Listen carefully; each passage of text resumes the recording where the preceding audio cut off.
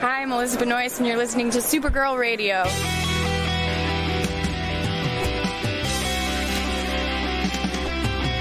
McGurk! I love typing. Not mess with my Google Docs, Meeksy. Supergirl Radio is going live every night of the week. How do you like it? Is becoming a human burrito a plus or a minus? I don't know. It does seem snug. I mean, they say you are what you eat. Kira. I love that. So I do a podcast called Supergirl Radio, and one of our segments is Lena Luthor, Boardroom or Ballroom, because really? She looks like a boss in this coat.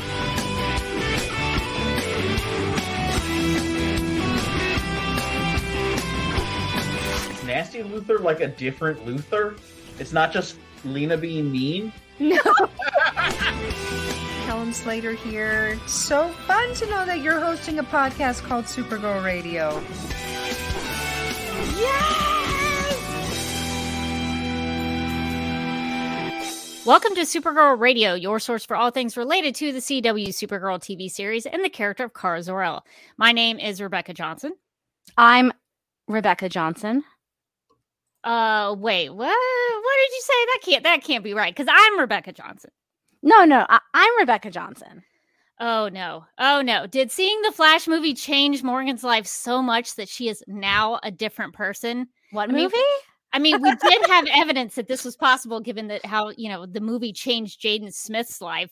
So I think what we have to do, since this has happened, it's very clear that Morgan has changed somehow. So, okay. All right, so if this is Rebecca Johnson, okay, Rebecca, are you here right now with me on this live stream to talk about Sasha Calle Supergirl in the Flash movie? Oh, I love Sasha Calle as Supergirl on the CW. What are you talking about? Melissa Benoist played Supergirl on the CW. No. Melissa Benoist played Supergirl on the big screen back in 1984. She gave what I would describe as an embodied performance. What? No, that was Helen Slater. Oh, no. You mean Helen Slater who played Supergirl in Smallville? Oh, man, this is a real screwed up time travel spaghetti situation we have here. So I wonder maybe what we can do to fix all of this. Maybe we just rewind back to before we saw the Flash movie and see if we can find a point in time where we can fix all of this. So we just got out of the Flash movie. We did. The greatest cinematic achievement of all time. I don't know about you, but I feel different.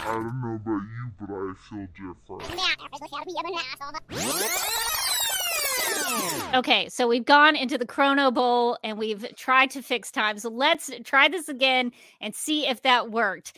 All right. Welcome to Supergirl Radio, your source for all things related to the CW Supergirl TV series and the character of Kara Zor-El. My name is Rebecca Johnson. I'm Morgan Glennon.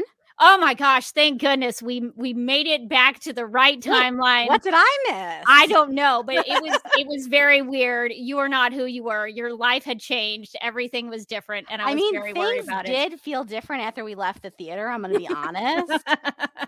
I was like, memories, different timelines converging, but I figured that was normal, right? Well, I'm glad we've gotten it straightened out. Hopefully there was no, crises on Infinite Earths that we started to unravel here. But I think we're back in the right place now. I think we just butterfly winged a whole universe out of existence. Well, it looks like everything in the timeline has been corrected. We must have located the inevitable intersection correctly. So for this episode of the podcast, we are live and wired on the Supergirl Radio Facebook page and the DCTV Podcast YouTube channel to discuss and review the Flash movie starring Ezra Miller, Michael Keaton, and Sasha Calle, and directed by Andy Muschietti. So Morgan and I went to go see the Flash movie together. If people didn't see some of the things that we put out, and we recorded it was like a half hour video, which is short for us. Supposed to be short. That's short for Supergirl Radio. But we have already sort of recorded some of our first thoughts that we came out of the theater with. So if you want to go check that out, we have it in the audio podcast feed as well as the DCTV Podcast YouTube channel, so you can go check that out. So we'll probably try to talk about things a little more in depth and some different things that we didn't talk about then. So hopefully we can make it worth your while to check both things out. Well, the first thing I want to talk about, Morgan, because we talked a little bit about her in our short kind of first thoughts, but let's maybe take a deeper dive into Sasha Calle as Supergirl, because this is the first Supergirl on the big screen we've had since 1984 with Helen Slater. I mean, Rebecca, who else would it be? I don't know. Some other crazy person. I started this podcast. Things are so weird here. What weird energy. So this is the first one since Helen Slater's Supergirl in 1984. So I wanted to get your thoughts on how well you thought or I guess maybe her storyline. Let's talk about her storyline first. So what did you think about her story and how she was introduced into this time traveling adventure with Barry Allen?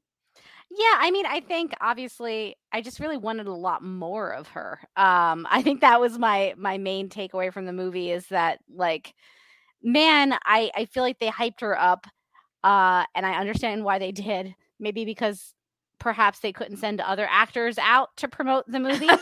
She was doing a lot of the promotion. Mayhaps of the film. That's why it was so Supergirl heavy on the promotion. I'm not going to complain about it, except for in the movie, which I will complain about it, because there just wasn't really enough of her. I think that, like, her storyline was a little familiar. I think if you watched the Supergirl TV show, it was essentially Red Daughter. Like, there was a twist on Red Daughter, but like it was pretty much Red Daughter. Like, she wasn't punching rocks. So like Red Daughter was getting in like a better workout, really, if you think about more upper body stuff going on. But yeah, I mean, the situation was kind of similar. Like, what happened if Supergirl had gotten captured early on? Like, they've, obviously they've done that with the Superman comics as well. So right, yeah, Flashpoint.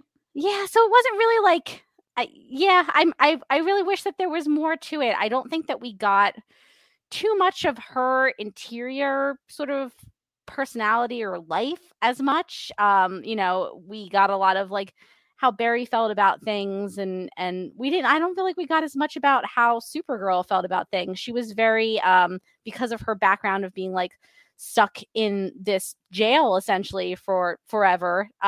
She was very stoic, which makes sense for the storyline, but as the first time she's on screen, I kind of wished we had a little bit more of that Supergirl hope. She does mention hope. She does. Say. Yes, there was. I was like, it feels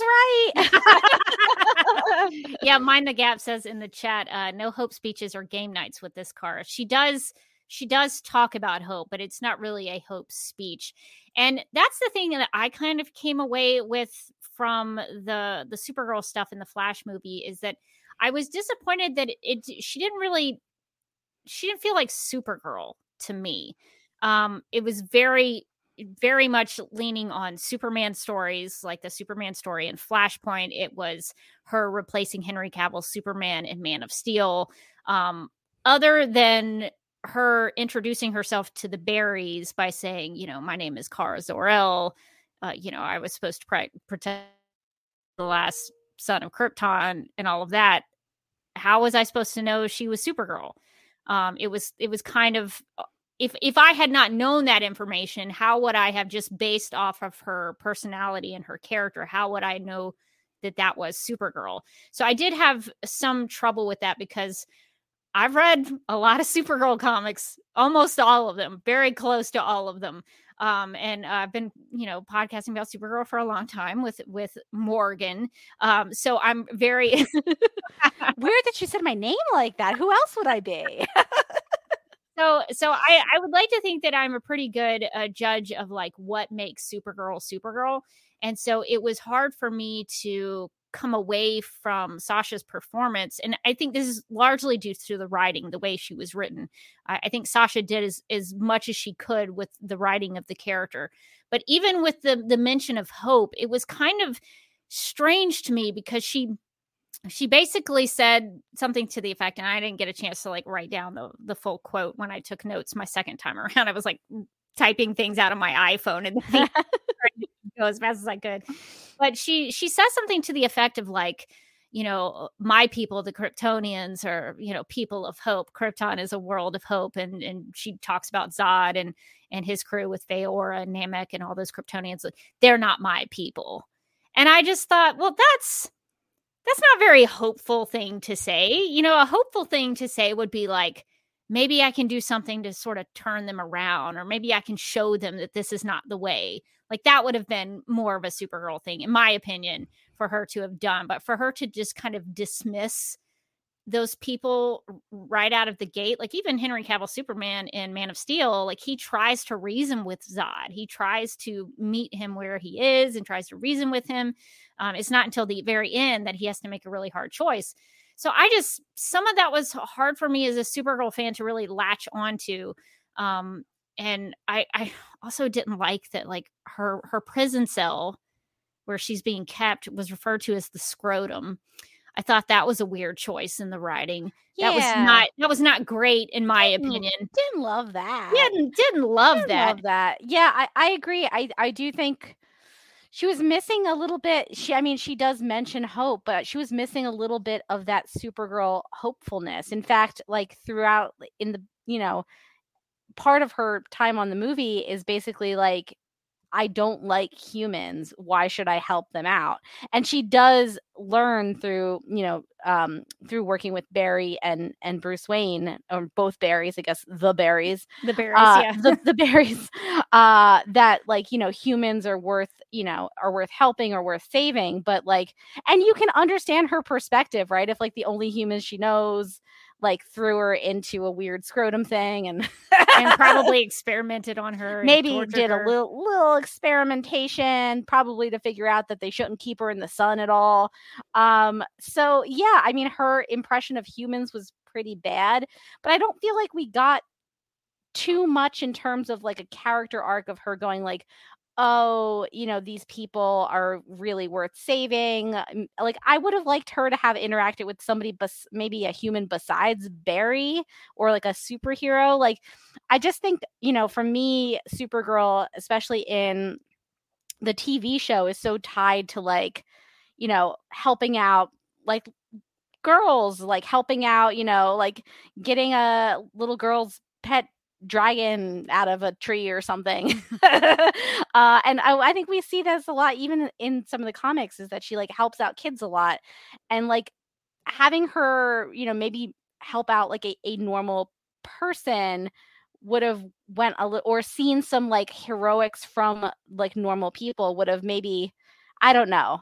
I feel like there wasn't a lot of real estate in the movie for her storyline, unfortunately, even though like there weren't that many main characters besides two versions of Barry.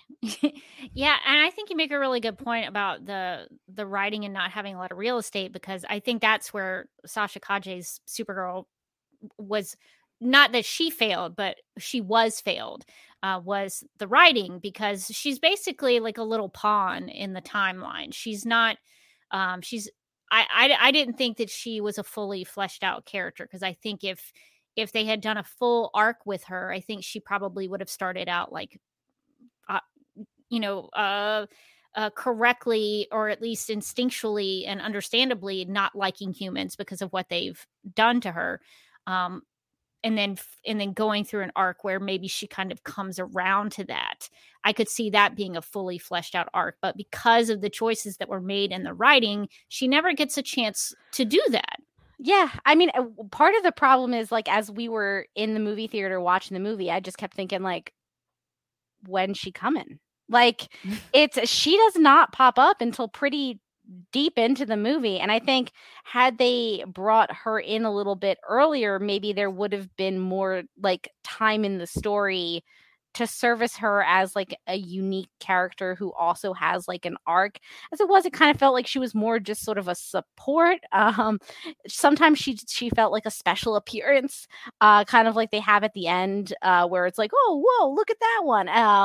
And like she has a little bit of character development, but it was also but there was also a little bit of like, it's not Superman, it's Supergirl. Joke's on you. And I was like, yeah.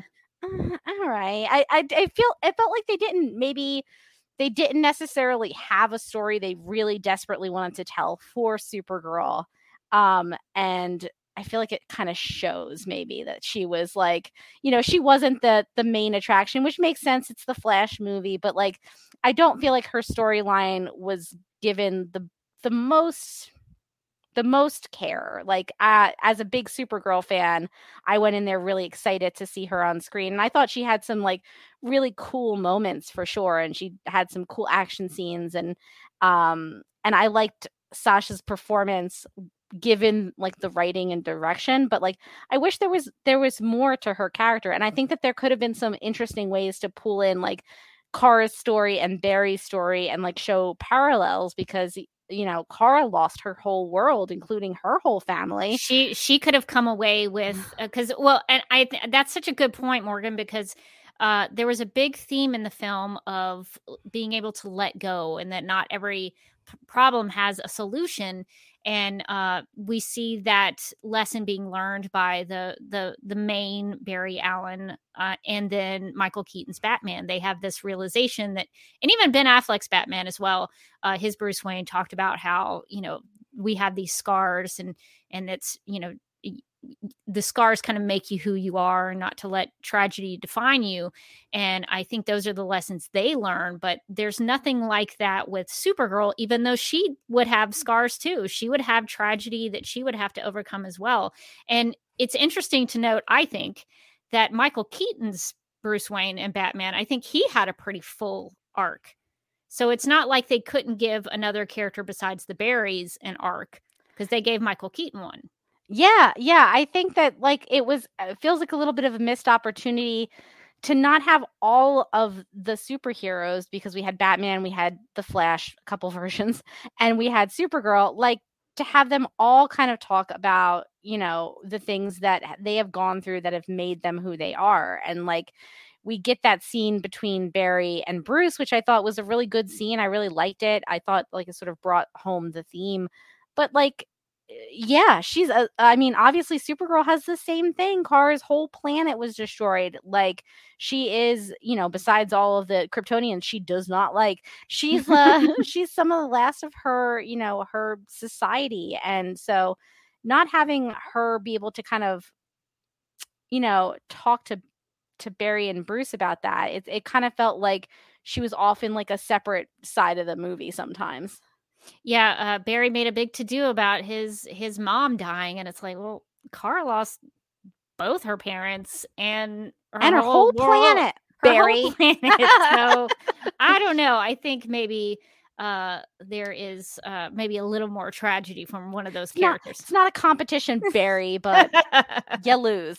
No, I mean, yeah, I was a little bit disappointed with what they did with her in the movie, because I wanted so much more for her. And I feel like they did, for better or worse, like the promos, the press was really, really hyping her up. Oh, Supergirl's in this movie. Oh, Sasha is like a new Supergirl. And then like she just was sort of in the middle of the movie. And I was like, I want more. I want to like, get to know her as a character. She was the stoicness, I think, did kind of, she really had her guard up for most of the movie. And I don't think that like, I didn't feel like she got to really bond very deeply with Barry, even though he was the person who, showed her that humans could be good. Right, who rescued her and believed in her and wanted her to be part of their Justice League. It you could have maybe, I don't know, that might have made the film a little longer to try to establish that kind of connection. But there could have been a moment before, one of the things I did like about Sasha Calle Supergirl is the moment where she sort of, picks him up and flies him up into the lightning, and right before she kind of lets him be hit by the lightning, she says something like, I've got you, and that was kind of a nice moment, because at least it showed that there was some sort of connection that she had with him, but it was very thin. It was very superficial in terms of the actual bond maybe they could have had if the writing had taken a different direction. But I think she was mainly just there to show the alternate reality that this new timeline, or this playing with time has resulted in. And then her multiple deaths, I counted at least 11 times that she was shown murdered. I don't think 11 was the final number, because in some of the shots you can see multiple dead Supergirls in the shot. So I didn't even count all those. So it could be way higher than 11, but I counted it at least 11 times that they showed Supergirl die, which, by the way, her death doesn't make any sense. Yes, thank you. On top of that, so let's talk about. We talked about this in person. I don't think we actually we didn't talk about this in the video that we recorded.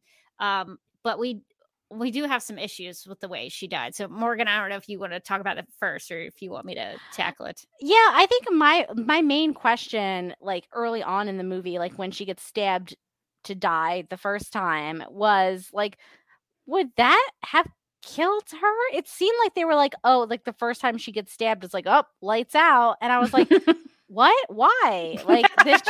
She just got shot like 300 times, and she just punched through a bomb. Why would like a little flimsy pipe cleaner take her out like that? Like I could understand when they put on the thing that extracted the Kryptonian DNA, like that the codex, yeah, because they had established that previously that was going to, that was going to take people out, that was going to take out Clark and Man of Steel, apparently R.I.P. Baby Kal-El. I'm so mad about it. It had already killed Baby Kal-El. But so I understood that as being a death, but then like every other death was like, I don't know. I don't buy it. She's a Kryptonian. She's super strong and she's so mad. I don't buy that like half of her deaths would have taken. So even the fact that like let's just say straight up, like it doesn't make any sense technically. Like she has invulnerability. That's one of Supergirl's and Superman's biggest powers, is that they are invulnerable. It's a big thing for them. It's a pretty big thing. So the only way that would have made sense is if Zod had some sort of kryptonite that would have been connected to it, although kryptonite would have been something that would have infected him too. So you would have to be really careful about that. That could have gone awry for old Zod. That could have been a mistake.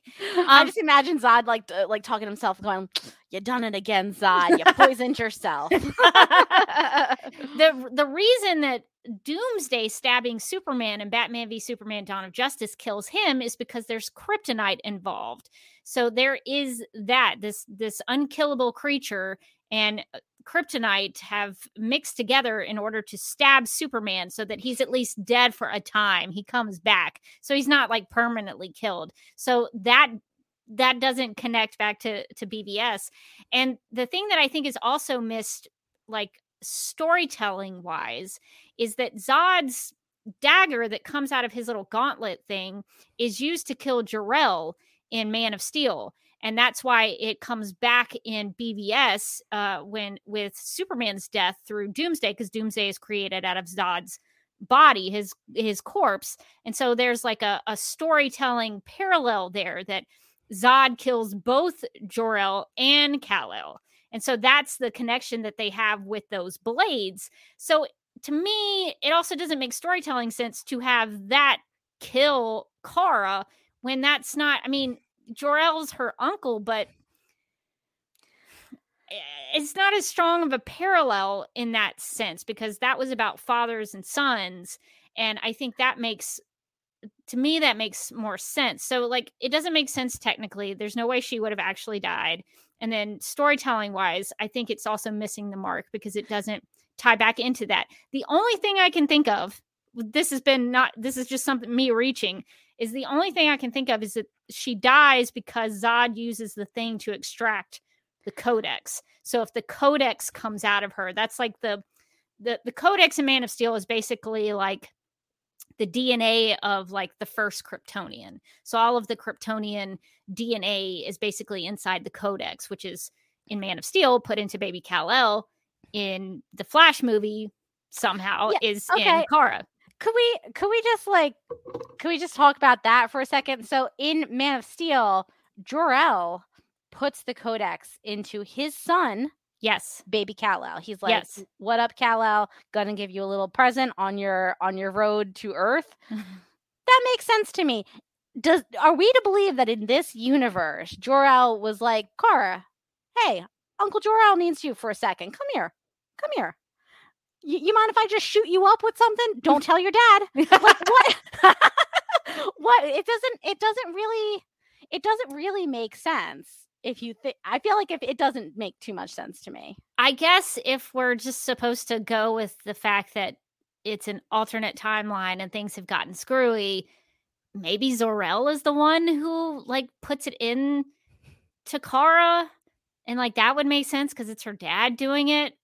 But why would they have gone looking for baby Kal-El? Yeah. If they, yeah. It's you can kind of go with it, but when you think about it too hard, or like when I think about it too hard, it starts to sort of fall breaks apart down. a little bit. Yeah, it starts breaking down where you're like, I mean, okay, I guess it could be in her, but like, why would it? It's because it's a storytelling twist. It's the twist. It's the twist of the alternate timeline and how Barry has screwed things up. Yeah, I was just like, I was like, oh, okay, I guess that's fine. We talked about this after we saw the movie, but I one of the things I said when I got out was like, boy, I'm glad I rewatched Man of Steel, because if you listened to our Man of Steel episode, I was pretty explicit. Like, I didn't love Man of Steel when I first saw it, and I hadn't seen it for what's it, 10 years old now? Oh yeah, it's just celebrated its 10th anniversary. So I hadn't seen it for 10 whole years. So like stuff like the Codex, like I think had I watched it without having rewatched Man of Steel, I would have just said, okay, it's like a, as we say on the Legendary Ladies podcast, it's a Rubik's Cube that they need to get. And like, sure, whatever the Codex is, God bless, I hope they find it. But I wouldn't have like the memory of it. Like, that's a very specific plot point from a movie that came out 10 years ago. I was surprised that they ended up hinging so much of the Flash movie on Man of Steel, considering how long ago Man of Steel came out. I think it was, this is how I read this. This is not something anyone has committed to saying in an article or an interview. This is my interpretation of it. I think this was a big FU to the Snyderverse. I think that's how I took it, is that they took his film, the start of the DCEU, and intentionally tried to trash it so that it no longer existed. There's no other reason why you would say, oh, baby Kal-El died before he got to Earth so that Man of Steel could be a thing. So if baby Kal-El dies before he gets to Earth, there's no Man of Steel. There's no Henry Cavill Superman. There's no Amy Adams as Lois Lane. Then there's no Batman v Superman, because Man of Steel is part of that. Well, then there's no David Ayer's Suicide Squad, because that mentioned Superman. The way I see it is just that what they were establishing was the idea of a multiverse. So like that whole universe exists, but it exists like in another universe, just like, all the multiple other universes that we've seen. It's just that Barry has now jumped from that universe into a slightly different one. Like, things are mostly the same in this universe, but they're kind of different. Michael Keaton's here. But yeah, I mean, I could see that interpretation. I didn't read it like that. I read it more as like, I kind of felt like they were maybe more affectionate towards those movies, as it was more of like, looking back on them and saying like, oh, remember that movie that you remember really well, where it's like, I mean, I don't, but my memory's Swiss cheese. But yeah, I didn't see it that way. But I could understand how you could like read it and be like, well, maybe it feels a little bit like they're trying to undo a whole universe. Yeah, we can talk about a little bit about the nostalgia factor of this, because I think some of that plays into it. The reason why I think it was kind of a big FU is because it was originally constructed to be so.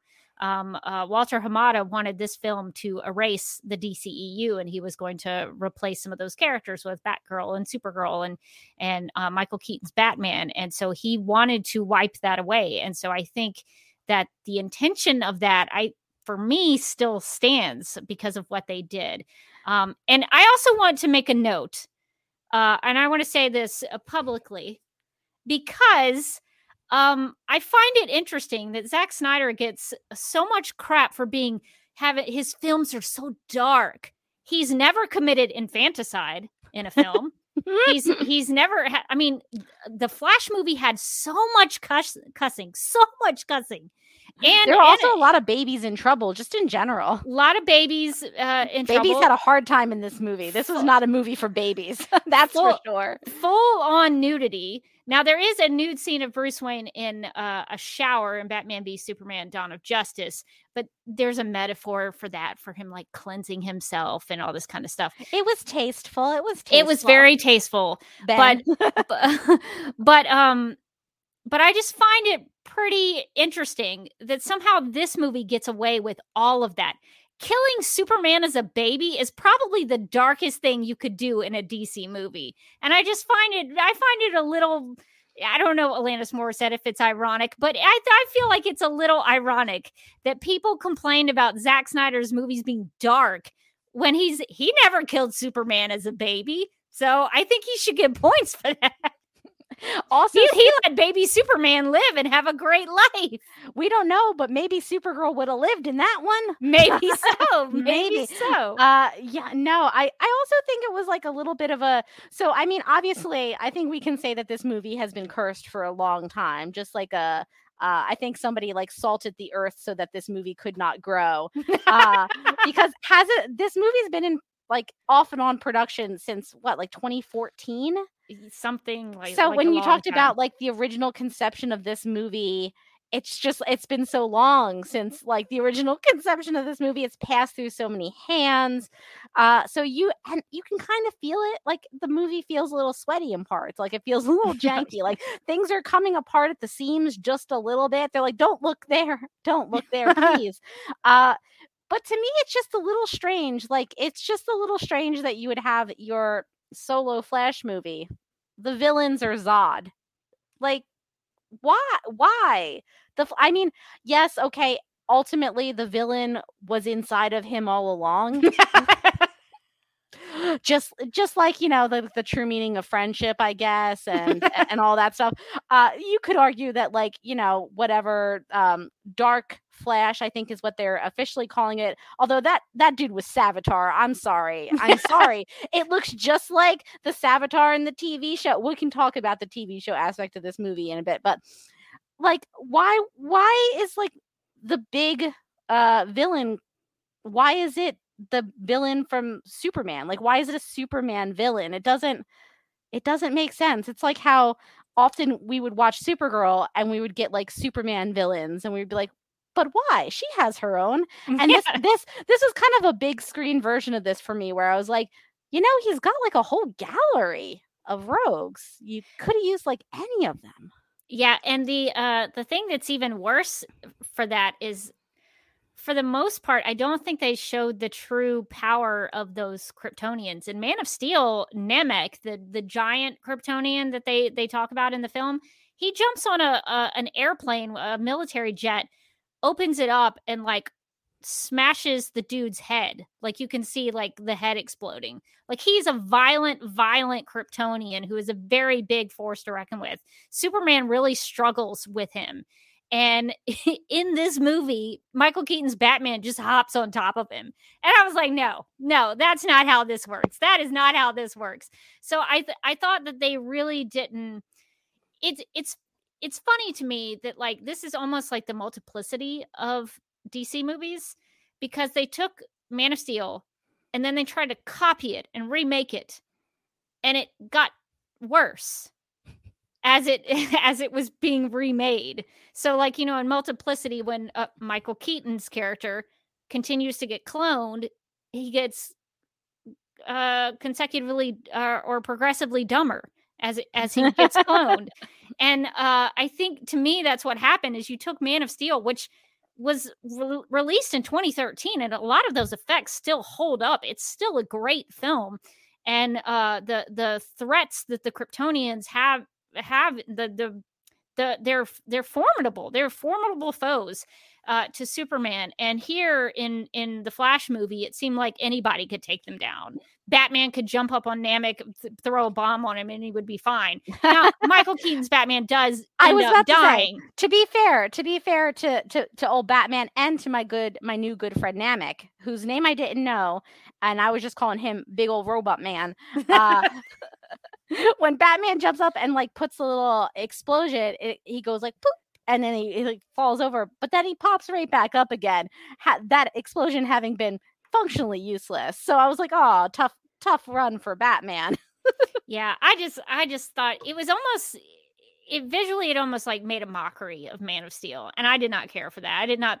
They kind of used Feora to a good. That could have been because the effects in this movie were not great.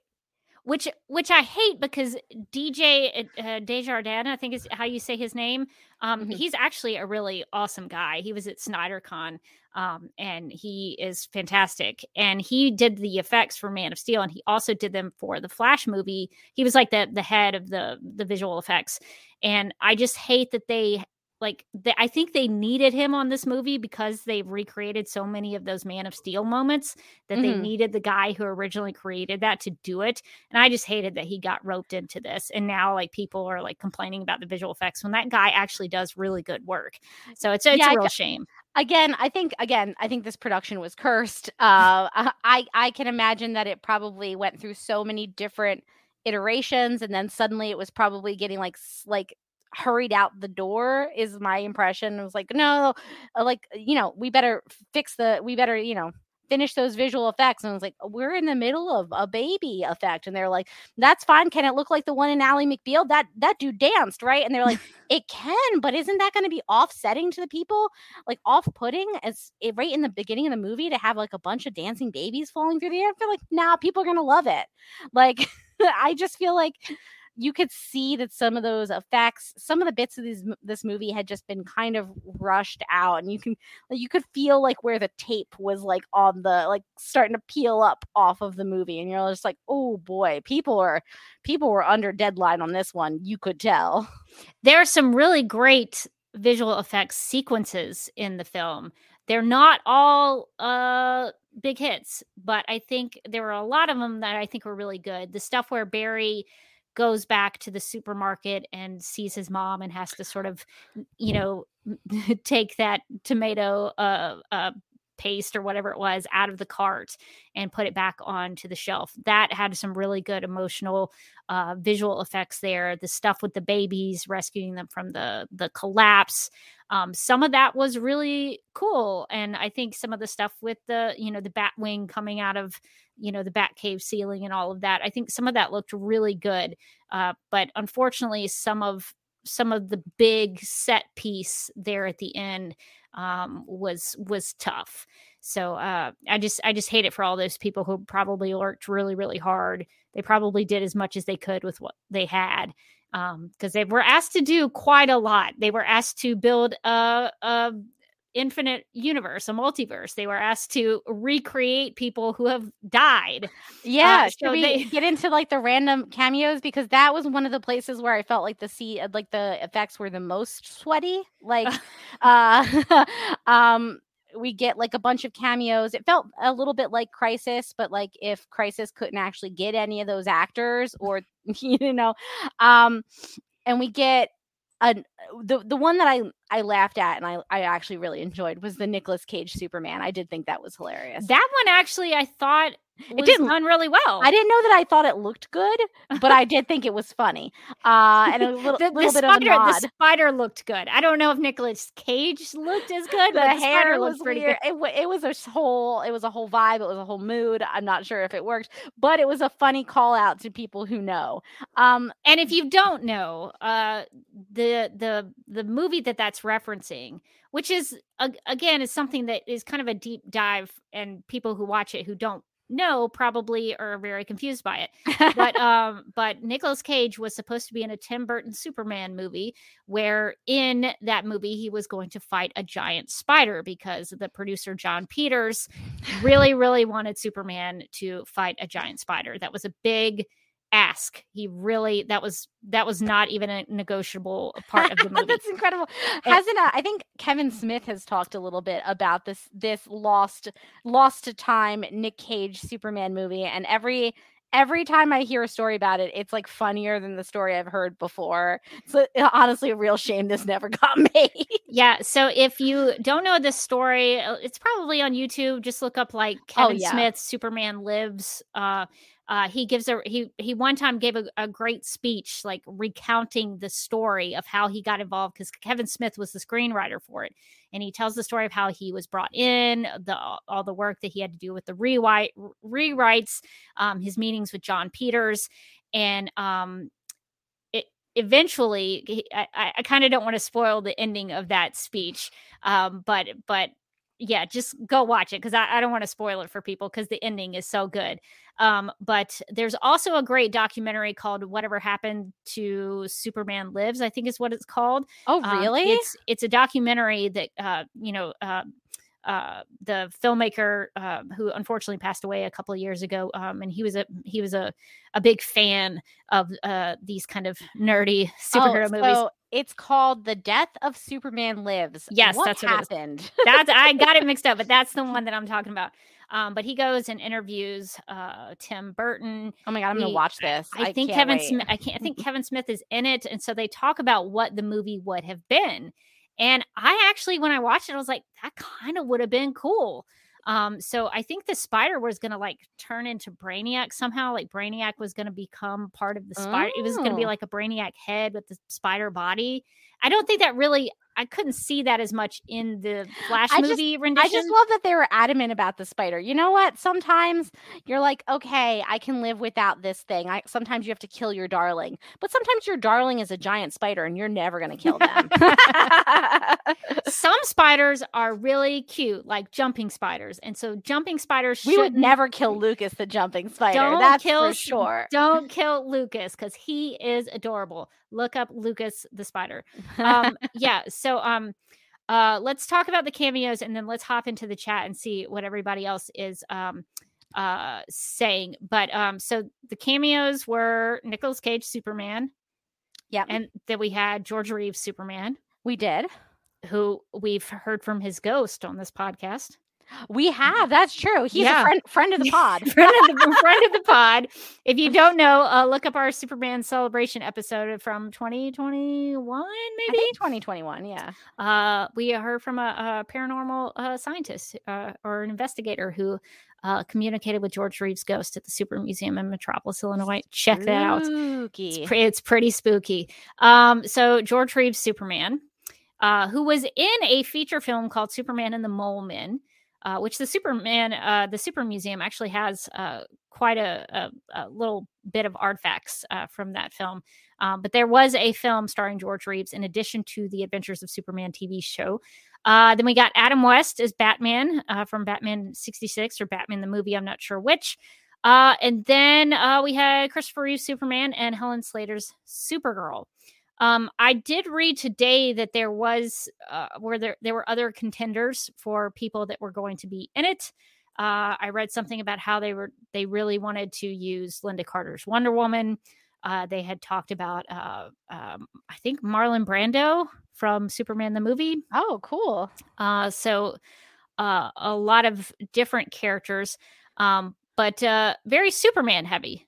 Yeah, very Superman heavy. Again, it's possible to go into this movie and like about halfway through forget it's a Flash movie sometimes. It's like it's so Superman heavy. It's Superman mythology. He's fighting a Superman villain. All the cameos, it feels like, at the end for the different universes are like various Supermen. Supergirl's in it. It's a strange choice. That's all I'm saying, is that it's a strange choice to like have it be so Superman heavy, especially considering that like there are actually a ton of different The Flashes, like different characters who are the Flash, who take on the mantle of the Flash, who have speedster powers, that it felt like maybe that's what they could have focused on instead of like at the end of the day, like Superman's like this dude named Clark most like 95% of the time, instead of like the Flash where there's like, you know, Barry Allen, there's Wally West. Bucket Flash, Bucket Flash, my favorite. Jay Garrick, Buckethead Flash, which he did show up briefly, but Jay Garrick was so briefly. Yeah, it just and I will say like the Helen Slater effects like gave me a real uncanny valley situation that I did not enjoy. See, I didn't think it looked much like her. No, I didn't think so either. It's like, oh, look at that blonde lady. She kind of looks like Helen Slater. Oh, it's supposed to be. I heard that Helen Slater did like a I don't know if she did like a motion capture thing for them and they like de-aged her. If anybody has that information in the chat, let me know. But I had sort of heard that. I don't know. I saw Helen Slater she was at the premiere of The Flash. So she may have done some sort of like mocap thing. I don't know. But it still was not, to me, it was very hard to recognize her as Supergirl from Supergirl the movie. But you make a really good, interesting point about how like it was heavy on like the world of DC and very heavy on Superman for those cameos. But what would it have looked like if we did get other Flashes? Like if it was just other worlds of other Flashes? I mean, it would have actually been really cool. It would have seemed like more like it was like the Flash movie. That's for sure. That's been kind of one of my critiques of some of the DC movies is like, well, the Warner Brothers has no idea what they're doing. But like some of the movies, it would be like, okay, we're going to bring this person in, this person in, this person in. I'm like, oh, we've barely met Barry Allen, though. This is his first movie. Do we really need like a well, contractually, we do need a Batman in each one of these movies. I understand that. I'm so sorry. But like, yeah, Batman and Supergirl. And we're talking about a bunch of like Superman cameos and Zod's there. And it's like, what does that have to do with the Flash, really?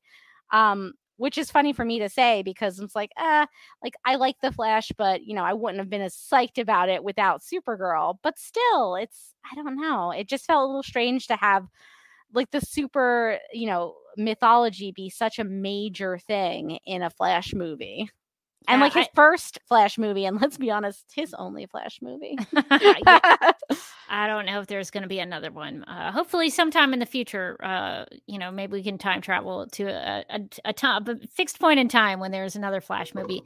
But yeah, I think it would have been way cooler if they had shown different versions of the Flash on the different Earths so that Barry could see them. I think that would have been really cool because they randomly threw Jay Garrick in there for some reason. And it was like, well, what's he doing here? This doesn't have anything to do with everything else. What was he doing there?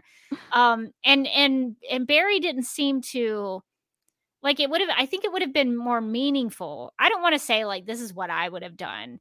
I hate it when reviewers do that, and so I'm kind of doing it now. So my apologies to everyone.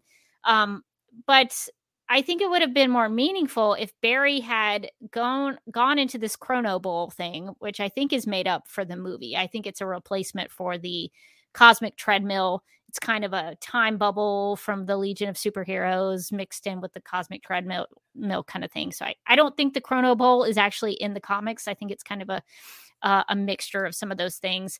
But I think it would have been more meaningful for Barry Allen's Flash if he got to see that there were other Flashes on these different Earths. I think that would have been really cool for him to see and to understand that.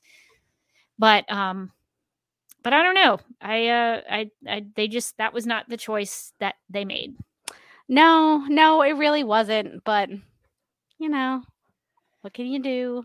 Can't do much about it when it's not your story. No. Let's hop in the chat and just get to a few things while people are talking about stuff.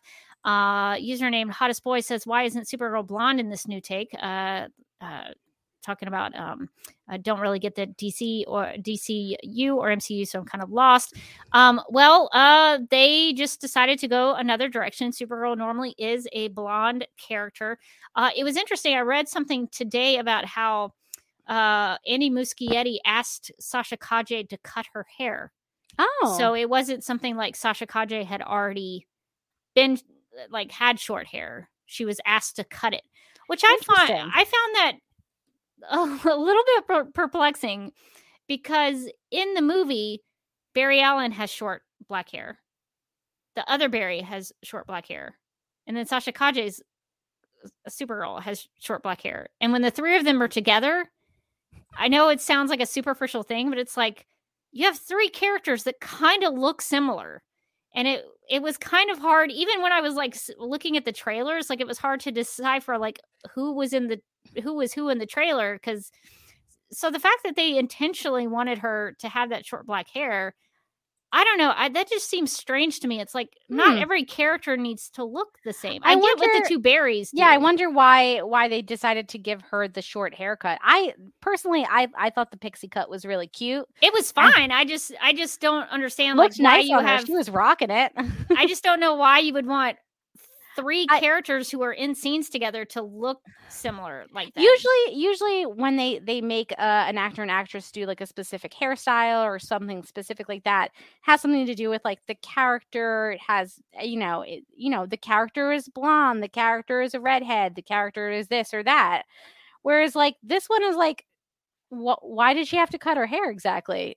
Supergirl doesn't usually have short hair, so she does in a couple iterations, but again, they're usually blonde.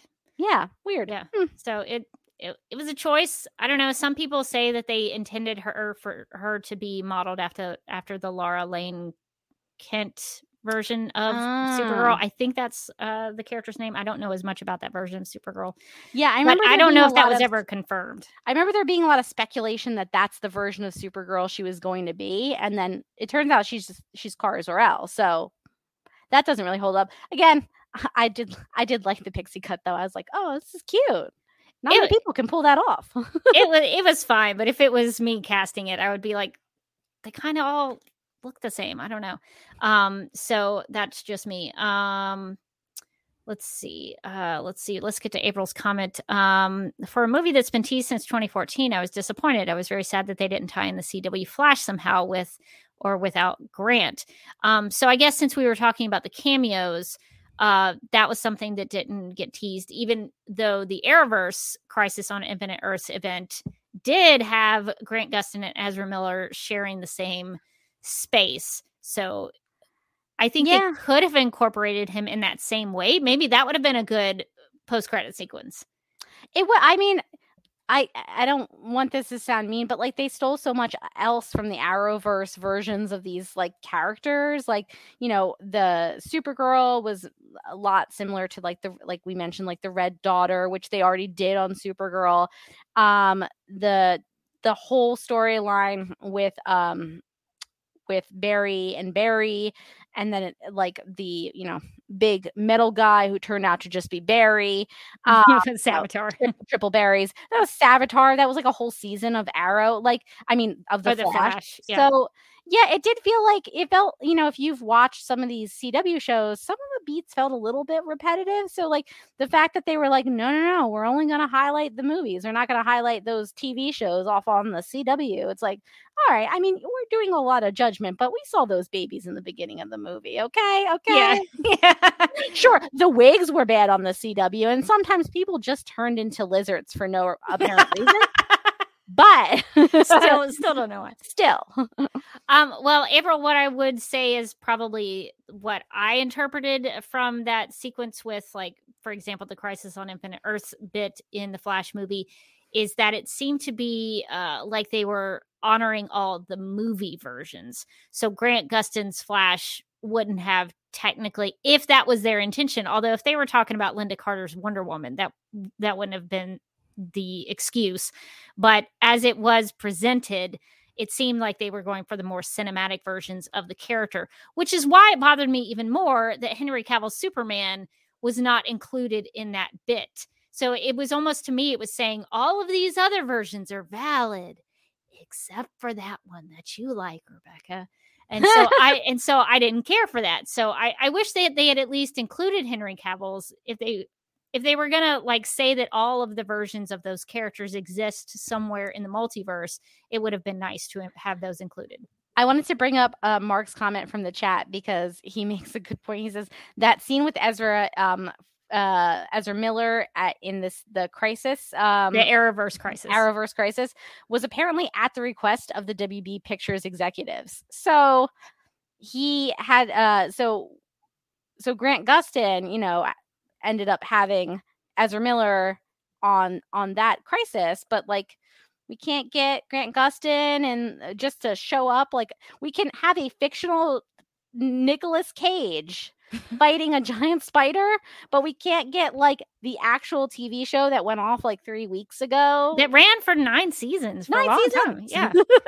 And that would have made sense. He could have just been one of those berries on the multiverse. Yeah. That would have been really cool. So the whole point of this movie was to establish a multiverse, which means that like basically, pick your poison. Every version of the character is valid, and that could be your version, and that is the version in that universe, right? Like, we're pretty familiar with the concept of multiverse. There was a very successful movie that came out recently, sort of all about it, into this Across the Spider-Verse, that did very well and people liked quite a bit, and was all about like 100 different Spider-Man versions. And so like people can follow the concept of a multiverse. Like, nobody's going to be like, wait, it looks like the Flash, but that's the TV show version. Like, they're not going to, you've spent a whole movie establishing this concept. You can throw in like some of the actors from the CW show, and I'm pretty sure they would not have turned down a cameo. I could be wrong, but. And it would have been a big hit because the Crisis on Infinite Earths in the Arrowverse, like that moment with Ezra Miller, everyone was talking about that after it aired. Like, that was the biggest thing. If that's how I remember it, was like after that happened, like everyone was talking about that. Was like the big thing. Nobody was talking about Oliver Queen dying anymore. Nobody cared. But everybody really liked that scene where Ezra Miller's Flash met Grant Gustin's Flash. So that would have been, I think, a pretty big hit. I want to get to Lingonberry's comment saying Sasha discussed in some interviews that there were additional fight scenes with Zod that got cut before they because they were too R-rated. The only thing I can think about that is maybe there was a lot of blood splatter. Probably. Usually when things get cut like that, because the blood makes it R-rated. I did notice that in the scene after they break her out of the scrotum prison, that when Supergirl basically kills a whole bunch of people. Like, oh yeah, I don't think those guys who are like, they did not make it, fallen in the air, I don't think they're surviving that. No. They definitely died. But R.I.P. those guys. Except not really. Yeah. But we don't know that they didn't die because we didn't see their dead bodies on the pavement. No, so maybe in the snow. Maybe they made it. Maybe they fell on like a giant pillow. Maybe they fell on a big like a snowman or something. And they just kind of hit a big pile of snow. Like a frozen situation. Olaf saves them. Yeah. But I noticed in that scene where she's fighting all those guys, there was no blood. It was just like her. I did notice people. That. Yeah. It was a fairly, there was a lot of action. There was a lot of like punching and fighting and stabbing, but it was very bloodless. Like nobody bled their own blood. Yeah. So Emerson asked, how can a fight scene be R-rated? It's mostly because of the blood. It's going to be because of the blood. Yeah. Yeah. Let's see. Let's see. Oh, Lingonberry also asks, the film was so long, what happened to the tight 90? We're never going to get a tight 90. The tight 90 is gone, man. I ask this all the time. I am a lover of the tight 90-minute movie. They literally like just don't make those anymore. I get so excited when I see a movie is like 90-minute.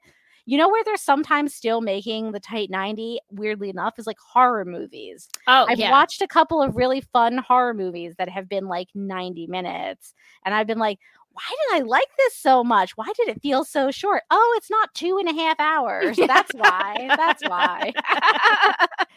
Well, sometimes superhero movies like the Justice League version of Justice League that was directed and mostly rewritten by Joss Whedon, it had a 2-hour time constraint. So the Warner Brothers executive said, this has to be 2 hours. And it suffered for it because it didn't get a chance to tell the story in a strong way. So that can be a good thing, a 90-minute movie, or it can be bad because then maybe you don't get to flesh out the story. So, but yeah, this movie was not 90 minutes.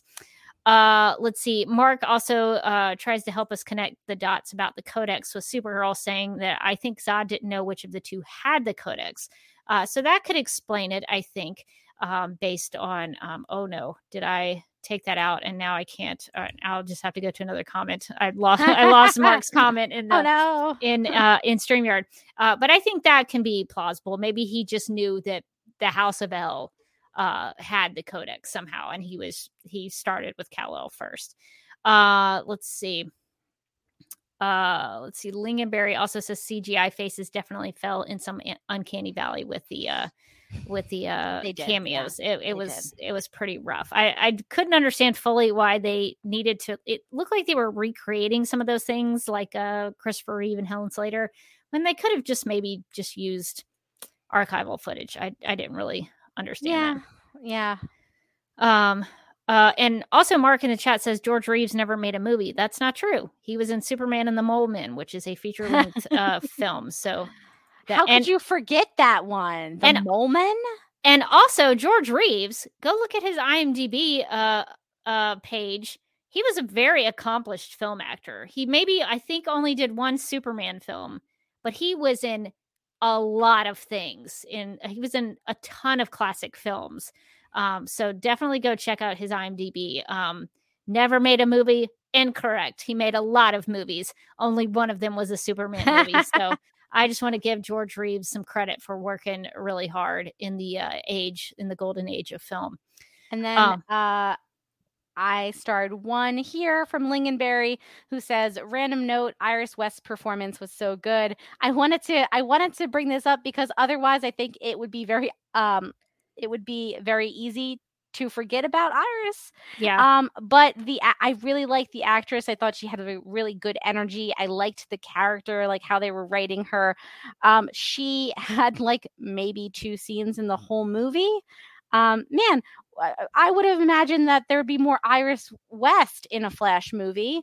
And like maybe not as much General Zod, but that's just me. What do I know? I just watched like a couple seasons of The Flash where she was, kind of a big deal, and she's sort of Barry's love interest and sort of his true love. But whatever, it's okay. I mean, I guess at least she got to do her like comic book accurate job. She got to be a reporter. And she had like a cute outfit. I don't know. I feel like she got done dirty. She should have had, if I was mad on behalf of Supergirl, I was mad on behalf of Iris West. They deserved better. I think that is a good thing to note, because she could have been more involved in maybe some of Barry's story. Maybe she could have helped him with what he was going through. There's a scene where like she talks to Barry, and while he's talking to her, he figures out what he wants to do about how to fix things with his father in prison and the court date and all of that. And so she does help him with that. I think they could have done so much more with her. I agree. I think Iris West was not utilized to the effect. They referenced her a lot. They called her like the cute girl in his econ class and talked about her as his future wife and all that kind of stuff. But like, she didn't have much to do in the main plot of the film. No, not really. I wish there was more Iris, because again, I think and that comes down to, again, I think wishing this was more of a Flash movie. A movie called The Flash was more of a Flash movie. But I mean, this is not unique to DCEU or DCU or whatever they're calling it now movies, because Birds of Prey was just a Harley Quinn movie, essentially. Yeah. I liked it. I thought it was a really good time. I had a great time at that movie. But I mean, calling it Birds of Prey was generous. Yeah. And I feel like calling this a Flash movie, he was the main character, but like it didn't include Flash villains. Iris West is a blink and you miss it. Like, I just try to imagine like watching a Superman movie in which like Lois Lane shows up for like one scene as like, go on. then go watch Superman 3, because that's what happens in Superman 3. She's blinking, you miss it. Really? In that one. Yeah. I haven't seen Superman 3. Oh, well, million years. We will have to do an episode on Superman 3 then, because she basically like comes in and she says something about how she's going to France or like taking a French class or something. I can't remember what it is, and then she leaves. I think this was in the midst of like Margot Kidder's like trying times, I guess, if I could say that. Yeah. And so Lana Lang is the main love interest of that movie. played by Annette O'Toole from Smallville. Oh yeah, So- yeah. I always so- forget that she is Lana Lang in one of the movies. So Lois is kind of Blinket, and you miss it in Superman 3. But I think that was a special circumstance based on Margot Kidder's kind of mental health issues at the time. But to your point, like Iris West is a very important character in Flash mythology, and I think she maybe did deserve a little better than what was presented. I think she got more of an impactful scene in Zack Snyder's Justice League when Barry meets her, or meets her for the first time. I think they sort of retconned that a little bit in the Flash movie, saying like he knew her in college. Doesn't he he saves her, right? Yeah, he sees her. She has a car accident. She gets into a car accident, and he saves her by sort of gently kind of taking her out of the sky and sort of putting her down. And it's a really beautiful scene. And so I think if there had been something maybe like that for Iris, I not necessarily exactly like that, but something like weighty like that, I think would have been really cool. Anyway, so I guess is there anything else that we didn't talk about regarding those things that you wanted to discuss? I guess for me, I kind of I wondered, Morgan, what your what you thought the best scene was in the film, and maybe what scene you thought maybe could use a little more work. So the best scene for me was hands down that scene towards the end of the movie, spoiler alert, where he's fully acknowledged that like he cannot change the timeline. Like this is sort of an inflection point, his mother dying, and if he doesn't like put things back to right, like everything is falling apart. So he has to make the difficult decision to essentially like change things back so that his mother is going to die. And he bumps into her at the supermarket and kind of can't help talking to her because he knows it's going to be the last time he talks to her. And they have like a lovely scene together where she talks about, he talks about his mother, and she talks about how, like mothers love their sons and things like that. Oh yeah, yeah. And she touches his face, and he freezes time to go take the can out of the grocery cart, and then goes back to where she's touching his face. I thought that was actually really affecting. Like if the rest of the movie had kept that kind of like heart to it and that kind of like soul to it, I think it would have gotten a different reception, because there were little bits and pieces. There were moments like that within the movie where it was like, oh wow, that's really good, or wow, that really hits me. But nothing hit me in this whole movie except like as much as that scene did, where I was like, wow, that is like getting kicked in the heart. That is very, very sad. Yeah, that was very important for the character of Barry Allen to make that choice and to have that face to face with his mom, because the whole movie is hinged on the fact that he wants to go back in time and save her from dying, and also get his father out of jail for being on trial for her murder. And so that's a big deal for him to have to let that go and have to make that choice. And that's something that the Flash has had to deal with since the New 52 and Flashpoint. That's kind of been his new origin story. But yeah, so I think that was probably the best scene in the film. But I guess if I had to go a different way, if I had to give a different one, or something else that I wanted to talk about, just to be a little different, I thought the introductory scene for Michael Keaton's Bruce Wayne with the berries, I thought was handled really well. I thought he was kind of a joke, where he grew his hair out long, and he was wearing flip-flops, and he was kind of a slob because Alfred wasn't there. And I think he was supposed to be playing on like the dude. He was supposed to like be looking like the big Lebowski. Yeah. So some of that I didn't care for, but I thought the way that they handled that was really well done, because when I think of Bruce Wayne and somebody coming into his house, I would like to think that he would have a real problem with that, and he would do something to stop them. And I thought it was really well done. The action I thought was great. The way that the sort of the younger Barry was able to use his abilities to fight off Bruce Wayne's attacks. And it was cool to see like Bruce Wayne, even though he's an older gentleman, he is able to still kind of be Batman in that instance. So I thought that actually was done really well. And I think that the scene, we've talked about the baby scene quite a bit, but I think visually it was, I think directorial wise, I think it was thought out really well. I think it made sense where he was going and what he was doing, and everything sort of fell into place. And so I thought that was one of those scenes where I thought, wow, they really thought this through. They've really kind of sat down and hammered this out, because it was pretty complicated. So I was really impressed by that scene. So I think those two like action bits were really well directed and executed. But I think emotionally, that scene with his mom was probably the best one. Yeah, I liked all those scenes too. I was ragging on the baby CGI.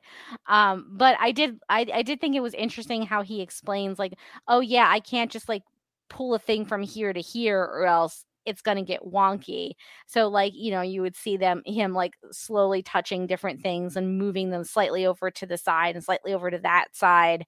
And I think that, in terms of something being kind of funny, like at the end credits, which was just the dog slowly falling and seeing all of the chaos as he fell, and like getting a baby, and then like, oh, there's a burrito and he almost gets it, and then the Flash takes it.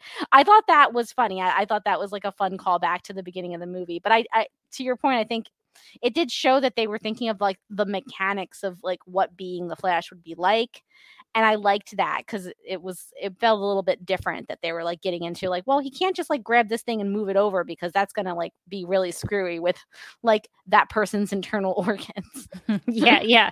And I think they did play that up some, where the main Barry loses his powers, and when he's moved just slightly by the younger Barry, when he has the powers, he ends up vomiting because it's too much for him to handle. So it did show the consequences of what it would be like to be saved by the Flash if he was not as careful as he should usually be. Is, yeah. The scene that I thought could have used the most work, the sequence was, I think we talked about it a lot, was the desert sequence. There were things in it that I thought were great in terms of like the berries working together. I thought all of that was good, because it showed that they were starting to kind of click with each other and starting to kind of really understand how being the Flash worked. But there were moments in it that I was so confused by. Like they made a big effort to say like Back to the Future was different in these two universes with Eric Stoltz and Marty McFly, which is why we sort of played up the stuff at the beginning of this episode of Supergirl Radio. But then the younger Barry mentions the Emperor from Star Wars wanting to like Palpatine, like one of the guys with his energy. And I was like, so is Star Wars still the same in this version of the universe? Like, to me, that was weird that like they would mention that like Top Gun and Footloose and Back to the Future were different, but then like didn't even mention if Star Wars was the same. And then there was a moment where one of the Barrys says something about they dropped the line from I think Barbie Girl, the song Barbie Girl, where it's like, come on Barbie, let's go party. And I was like, why is that there? Why would he say that? Why would he really say that? Weird. That was very strange, I thought. Other than the fact that I think it's Warner Brothers who has the Barbie movie coming out. Like, I don't need to get more hyped about Barbie. I'm already hyped enough. Oh yeah, I mean, you got me sold on the Barbie movie with Margot Robbie. You don't have to sell me anymore. But I didn't understand why. Even the second time I watched it, I was like, I don't understand why he says that. Maybe there's like a cut line where like they're singing the song or something. I don't know. But some of those things I felt weird. Like you could see that like something got cut that would make that make sense, but they just left the other thing in. And you're like, okay. Yeah. So I thought some of that could have been better, because like Supergirl dying didn't make sense. The stuff with the weird dialogue didn't make any sense. So I think that they could have done slight tweaks to it that I think would have made it better. Yeah, my least favorite was definitely like the Supergirl endlessly dying on a loop. cannot say how disappointing it was to go into that movie as a Supergirl fan, having gotten Supergirl super hyped up for us with all the promotional stuff, and then just have her get like nerfed over and over again, and just straight up murked like a million times. I also did not love the scene early on in the movie where like Wonder Woman's lasso of truth ends up on Barry, and he blurts out Batman, and Barry just blurts out that he's a virgin. It just seemed like it was just too much. It was just too much. It's like, calm down, guys, calm down. It had no reason for that to be there. There was no reason that came back into play later. It just absolutely did not need to be there.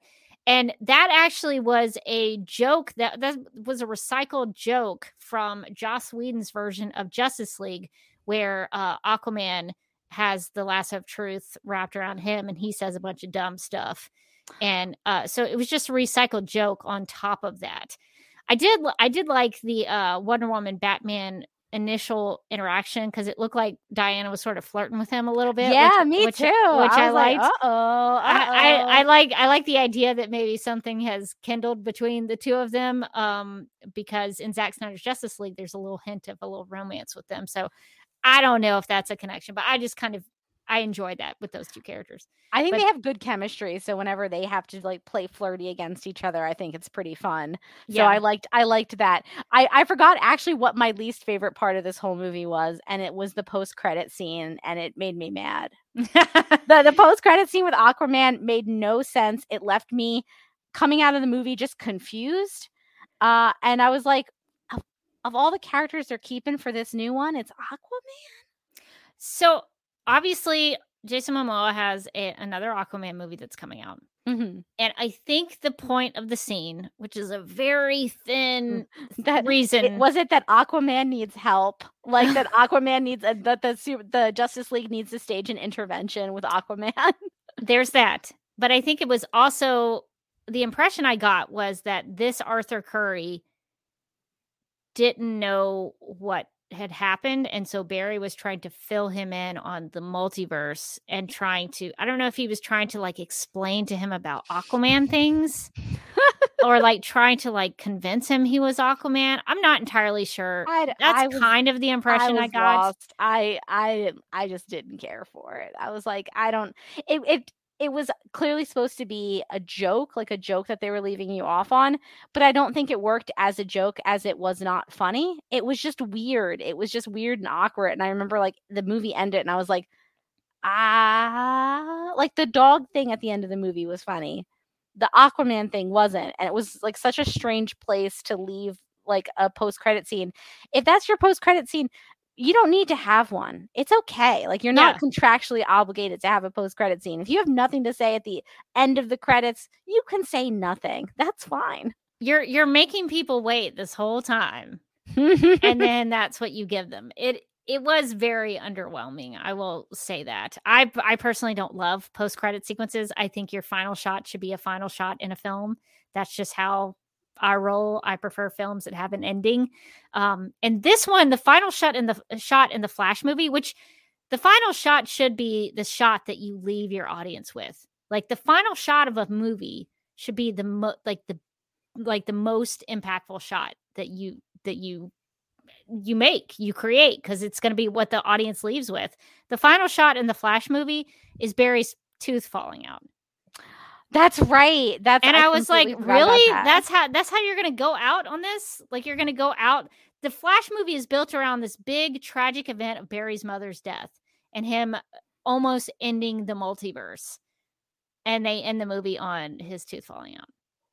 I couldn't get over that. Yeah, some of the humor I didn't mind, and some of it I thought was good and like lightened up the movie, and some of it was just, it felt a little sweaty, if I'm gonna be honest. Like it felt like, it's like, oh look, that's funny, right? Like, you're laughing. Are you laughing now? Are you still laughing? Yeah. I was like, no, we got it. It could have ended on like a hopeful note. It could have ended on some sort of like, Barry having a good moment, but it ends with him, not caring that Ben Affleck is not there anymore, and then his tooth falling out. So I thought that was so strange. The fact that nobody cares when a character has been changed is so strange to me. Like we sort of played this up at the beginning of this episode, but if you had changed into a different Morgan Glennon, and you looked different, maybe you still went by the name of Morgan Glennon, but you looked different, and you maybe had a different life circumstance or something. Maybe I was George Clooney. Maybe you were George Clooney. I would be like, well, I miss the other Morgan that I'd actually gotten to know and spend time with. The characters never have those moments. Yeah. Where they connected to this one version of Bruce Wayne, but I guess since he's Bruce Wayne, that's just who Bruce Wayne is now.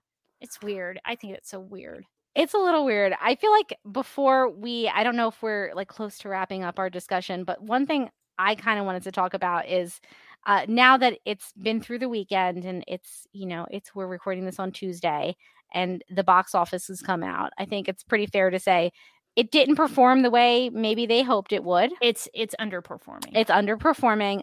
Like, why do you think that is? Because I've seen a lot of like speculation, people kind of talking about like why they think maybe The Flash is underperformed. And some of the ones that I've seen that made a lot of sense to me was like superhero fatigue. First of all, like this isn't the first superhero movie that's underperformed.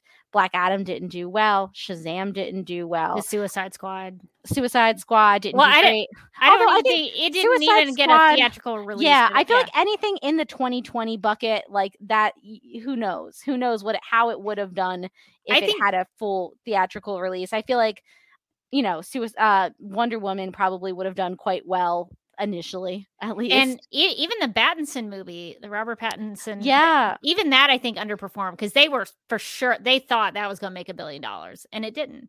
I think it did pretty well. It did okay, but I don't think it made as much as they wanted it to. Yeah, it didn't substantially underperform where like headlines were like, uh-oh. But like, so the Pattinson movie did pretty well. Into the Spider-Verse has done, or Across the Spider-Verse has done incredibly well. So it's not all superhero movies. Ant-Man Quantumania didn't do very well on the Marvel side. I think Guardians did do pretty well. So I feel like we're starting to move into this new reality of superhero movies where like it used to be that like you just put a superhero movie out in theaters and it printed money. And I feel like we're getting to a point where that's not the case anymore. And the studios are like confused. It's like, what? It has to be good as well? I'm like, yes, of course. It always had to be good. So I think it's a little bit of superhero fatigue. And then I don't think that they did themselves, obviously the Ezra Miller of it all. Just like having your main star be like a kidnapper or whatever crazy thing Ezra Miller has done recently, whether it's starting a cult or kidnapping a child or whatever. Ezra Miller's kind of doesn't seem like a great person and sort of problematic. So that's not going to help because now you can't get your star is usually your draw. You can't send Ezra Miller out anywhere. He can't do interviews. Ezra Miller cannot do interviews. They cannot be on the screen. So that's going to not help. And then I think the last thing is like the James Gunn of it all kind of loomed above this movie, which is that like this movie, if it wasn't for Supergirl, I got to be honest, I don't think I would have gone to see this movie because ultimately it's like not going to matter in like a year or two once they reboot the movie universe. So I feel like, announcing all the James Gunn slates of movies and like you kind of knew that this wasn't part of that universe. And so I don't know. Yeah, I feel like this movie did have quite a few things working against it. Yeah, it's so funny because I almost put that question in the Google Doc and then I got rid of it. But it's funny that you wanted to talk about that too. I think superhero fatigue has definitely been setting in. I think that is 100% something that it's not all superhero movies, but I think it's most of them. The thing that I think works for like the Into the Spider-Verse and the Across the Spider-Verse is the goodwill that has been accumulated by the fans for those movies because the movies are good and they also value the material. And I think there's a lot of goodwill that has been built up for those movies. The thing, I think Ezra Miller could be a problem because, like you said, like he can't go on talk shows, he can't go on radio interviews, he can't do all that kind of stuff where you would normally lean on those kinds of things in order to promote your movie.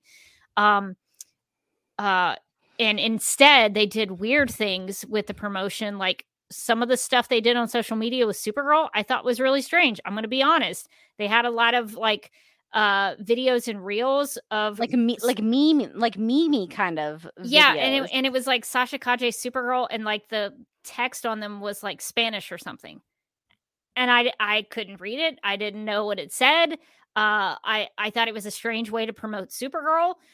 So there was a lot of odd choices that went into the marketing for it, which I guess, God bless them. It was probably a lot to try to sell this movie. Being on that PR team must not have been fun. Yeah, so I think they tried their best. I'm with Rachel in that the general audience, like the Joe Smiths of the world, they probably don't know that Ezra Miller has done a lot of weird stuff. Most people probably do. I was going to say, I think the thing is, like, there's probably a mix of people who've never heard Ezra Miller doing anything problematic, and then the people who are very aware of it. And then I think there's like a lot of people in between, because it was news. And I think a lot of like the entertainment news and a lot of like even the, regular news was talking about like, well, what are they going to do with the Flash movie? You can't bring Ezra Miller out. So I think just from that perspective, people probably, I bet a lot of people could not tell you the specifics of what Ezra Miller did, but they know that Ezra Miller did something not great. Yeah, he definitely did like threaten people on his Instagram account at some point. There was a kidnapping for sure involved at some point. Which sucks because I do like his Barry. I do like his Flash, but it sucks when, he's had all these problems. My thing, and I think that probably a lot of people don't talk about this, but because I come from this Snyder fandom, is that I think the studio has totally misunderstood who their audience is. I think they thought, and what I mean by that is that I think when they dismissed the Zack Snyder films and they wanted to get away from that, and they did a lot in this film to both have nostalgia for that universe with the Wonder Woman and Ben Affleck stuff, and then at the same time trash it by killing Henry Cavill's Superman as a baby. It's so funny. The Wonder Woman cameo, especially when she comes on the screen, that's a great moment. And it's a great moment because or at least for me, I got attached to her Wonder Woman. Oh, yeah. And so that's a great moment when she shows up. I got hyped just hearing the music. Yeah. Like the Wonder Woman music. Yeah. Like, that gets me hyped. I was like, do, do, do, do, do, do. And so I think what the studio, I think, in my opinion, what they don't understand is that they thought that the Zack Snyder fans were this terrible, toxic fandom, these terrible people. They thought that was a small minority of people. And they thought that was a different audience than the DC fans. They thought there was the Zack Snyder people who just came to watch Zack Snyder films. And then they thought, oh, no. Oh, what is that? Is that Beaker? It's Beaker. Yeah. So there's just a little situation going on behind me. So Beaker is now on top of the china cabinet. I don't know. I'm a little concerned because I'm not sure what he's planning. He just wants to be in a high place. He's just looking around for a higher. What is he? Is he looking at the chandelier? What is he looking at? That's my concern. Beaker, buddy, come here. Get down. There's no higher place in the house. Come here. No need to go any higher. Like that light fixture. Come on. All right. Well, he is unwilling to move. He's going to jump on that light. We're just gonna hope for the best. He's looking. He's trying to find a higher background. And we're just gonna hope that it doesn't go in a bad direction. Where are you going, bud? There's nothing over there. Okay. Nothing up there either. Okay. Yeah, he's trying to find a I'm in danger. Herb. Yeah, I think something could go awry. We'll have to see what happens. I Lingonberry in the chat says, no, Beaker, it's not worth it. don't do it. You don't have to jump. Yeah. So anyway, I guess my rant cut short is that they had banked on the fact that Zack Snyder fans, they didn't need them anymore. And what they misunderstood was that most of those Zack Snyder fans are also huge DC fans. And so when you like me, I know a lot of Zack Snyder fans of the DCEU, and they are big and entrenched in the DC universe. And so when you tick off those people, that's a problem. And when I talked about the goodwill with the across the Spider-Verse and the Into the Spider-Verse stuff, there is no goodwill left for those fans of that universe of films, because they have killed all of the goodwill. I mean, absolutely eviscerated all of the goodwill that people had for the studio. And so there are people like me who are like, okay, if you're going to treat people like that, if you're going to treat Henry Cavill like that, if you're going to treat Zack Snyder like that, if you're going to treat Ray Fisher like that, if you're going to ignore Gal Gadot's HR submissions because she had a real tough problem with Joss Whedon, if you're going to ignore all that stuff, maybe I'm not going to go see your movies anymore. I didn't go see the Batman. I didn't go see the Suicide Squad. I didn't go see Black Adam. I just the only movies I've seen recently were League of Super Pets and the Flash movie, because we were going to talk about them for Supergirl Radio. So League of Super Pets was great. It was great. Lulu, a real standout. Lulu forever. But that goodwill is gone. I will not see any other movie that doesn't have to do with Supergirl because of the way that they treated all those people. And so I think they have misunderstood their audience. And so I think now they're like surprised, like, oh no, why are people not going to see our movies? If you go back to like looking at Man of Steel and BBS and Wonder Woman and Suicide Squad and all those movies, it had built an audience. It was gaining traction, and it was building an audience. And then it just the rug got ripped out from under it. So I think people are just tired. I think people are tired of the way that Warner Brothers is handling. So for me, that's one of the major problems that has happened. But I think it's mostly superhero fatigue. And I think it also was a bad time. Like, they shouldn't have released it so close to Across the Spider-Verse and some of these other movies that have come out. They should have released it on like Mother's Day. Yeah. Instead of like Father's Day weekend. It's bad timing. It is tough that it came out right after Across the Spider-Verse, which is such a beautiful movie, such a well-made movie, has such a high like critical score of people who went to see it and love it, and also like explicitly deals with the idea of a multiverse. So like, unfortunately, I don't know that they could have done anything about this timing, but like, you go see Across the Spider-Verse, and then a couple weeks later you go see this one, it's not going to do well by comparison. It's just not. It's unfortunate, like, but that is the case. And, you know, I feel like, again, this movie was kind of cursed. It was like, you know, so many cooks in this kitchen of this movie for so long. They couldn't, at some point, it was just like too much money that they had sunk into it to like just give up on it. I see that Beaker has also given up on the china cabinet. We've avoided a catastrophe. Beaker, he's hey, still buddy. looking around though. not on top of that either. Okay, why don't you come over here? Why don't you come say hi to your audience? No, he does love being in front of the camera. He He's does. Just gonna he sit does there, love the camera. Hey, buddy, look at the cameras right there. No, nothing. He's uninterested. He's like, I don't want to talk about the Flash anymore. I just want to jump. Well, I think it's so funny just because like Warner Brothers like craps all over a certain group of fans, and then they're surprised when those fans don't want to go see their movies. Yeah, I do feel like there is a little bit of that in it where like those fans of the previous universe, like, why would they come see this, right? And the fans or the people who are interested in seeing what the new universe will be, why would they come see this movie? It's not right. Like, this movie is kind of like part of it's like an orphan. It's just like floating out there in space. It's like not really that it's attached to the old guard, but not that much, and it's not attached to the new. And I thought that the point of this movie was supposed to be like to set up the idea of the new universe, and really all it did was set up the idea of a multiverse. So I don't know. Yeah, I mean, Zack Snyder fans are the ones that would actually go to a theater to watch a movie because we like an auteur filmmakers, and we'll go to the cinema. So I think they really just it's one of those things where it's like, okay, you killed my favorite Superman as a baby. You think I'm going to go see this multiple times? In order to make that $1 billion, you have to have people see the movie over and over and over and over and over again. I don't want to do it. And what you need is like good word of mouth, right? So like Yeah. a superhero movie is always going to open pretty decently, but like I think what we're about to see with The Flash is going to be like a strong drop off in like this weekend coming up, the next couple weekends. It's like I don't think it's going to hit their projection numbers because people went to see it and a lot of people were like, yeah, that was all right. Which is kind of like my reaction to see the movie was, yeah, all right, yeah, it's okay. But you're probably not going to see it again. No, I wouldn't see it again.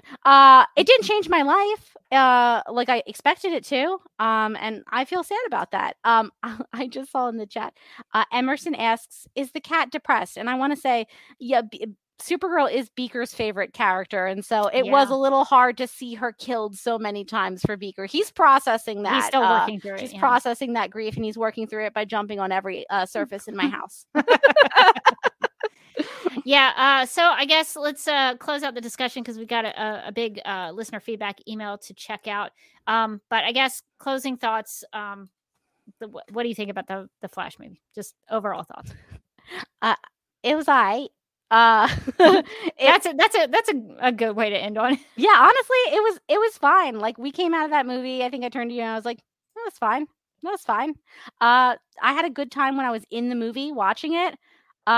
I began to forget the movie like as soon as we were away from the theater. I was now mostly thinking about dinner, like what we were going to eat and like what dumplings and like yeah, it's not one that's going to like stick with me or one that I would like want to go see again and again, or one that I'm like going to yell at all my friends that they have to go see it like Across the Spider-Verse. It was a fun movie. It's a good time.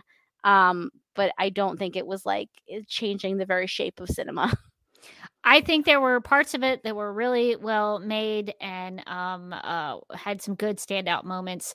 But yeah, it's just a superhero movie, kind of run of the mill. The biggest change to it was like the multiverse aspect, which I hate to say it, but like I saw it on the Arrowverse, and the Arrowverse may have done it a little better. So I hate to compare it to that, but they're so close in storytelling and plot points and visuals that it's really hard not to compare them. I think Ezra Miller, despite all of his flaws as a human being, is a good actor. I thought he gave a pretty good performance. I was kind of so on Sasha Kaji's Supergirl, but to be fair, she didn't really have a lot to do. Even though I thought part of her performance was kind of one note. She had two notes. She had I'm going to talk like a real serious person and I'm going to be really serious. And then she just yelled. And that was kind of that was the ranges of her performance. But that's how the character was written. So I don't know if she could have done anything else besides that. So I was disappointed on a Supergirl level.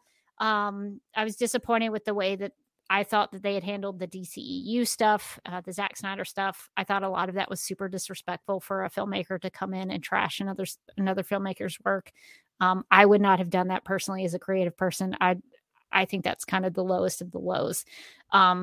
But there were some good moments in it. And I think some of those, when there are good things, I think we should talk about them. So yeah, I think if you're a fan of DC stuff, go check it out. It's it does some things pretty well in terms of the DC mythology and Barry Allen's mythology and the Flash.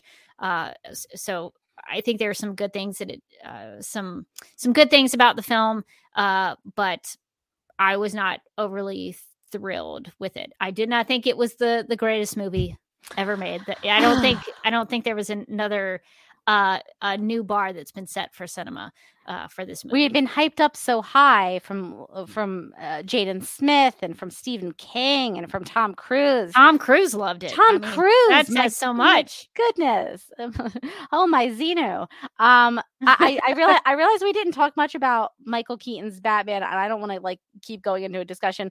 I did really like seeing him though. I just wanted to put that out there. Like it was very nostalgic for me. I saw all those Batman movies when I was a kid. Some of them traumatized me and I had to be taken out of the theater.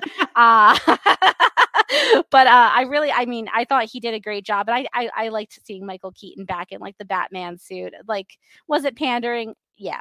Can I be pandered to? Sure can. So yeah, it was nice seeing Michael Keaton back. I mean, I felt the same way as Michael Keaton when I was growing up. I had I was a complicated little girl. I had a pink wall on my bedroom. I had a pink room, and then I had a Batman poster, Michael Keaton Batman poster, with him standing in costume next to the Batmobile. So Nice. I was a very layered little girl. I had a lot of layers to my personality. So I have an affection for Michael Keaton's Batman as well. But I also found a great bit of nostalgia for Ben Affleck's Batman and for Gal Gadot's Wonder Woman, and getting to see them together. I thought the scene at the beginning where they all kind of work, the Justice League kind of works together to stop those bad guys and save the people in the hospital, I thought was great. I thought it was a great use of the Justice League, and I'm sad that we're not going to get that anymore. So some good moments, but overall kind of disappointed and a little melancholy. But I did get to see it with some fun people. It was we had a good time. It was a good weekend. Anyway, so I got to eat some popcorn. That's always a good time. Our life didn't change, but I did take Rebecca on like an East Coast food tour, where we ate more than when we got home that night. I said I don't want to eat anymore.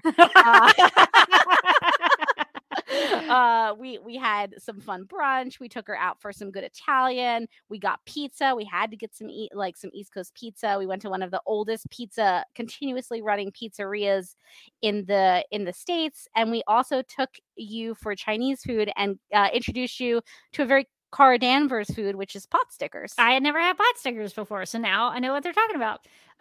So all restaurants were hitting it out of the park. I think Lingonberry asks an important question, Rebecca, which is, how were the soup dumplings? They were great. I was surprised. I didn't know how to eat them, and so Morgan and Mike taught me how to eat soup dumplings, and I'll try them again in the future if they're offered to me at some restaurant that I go to, because I was surprised that they were good.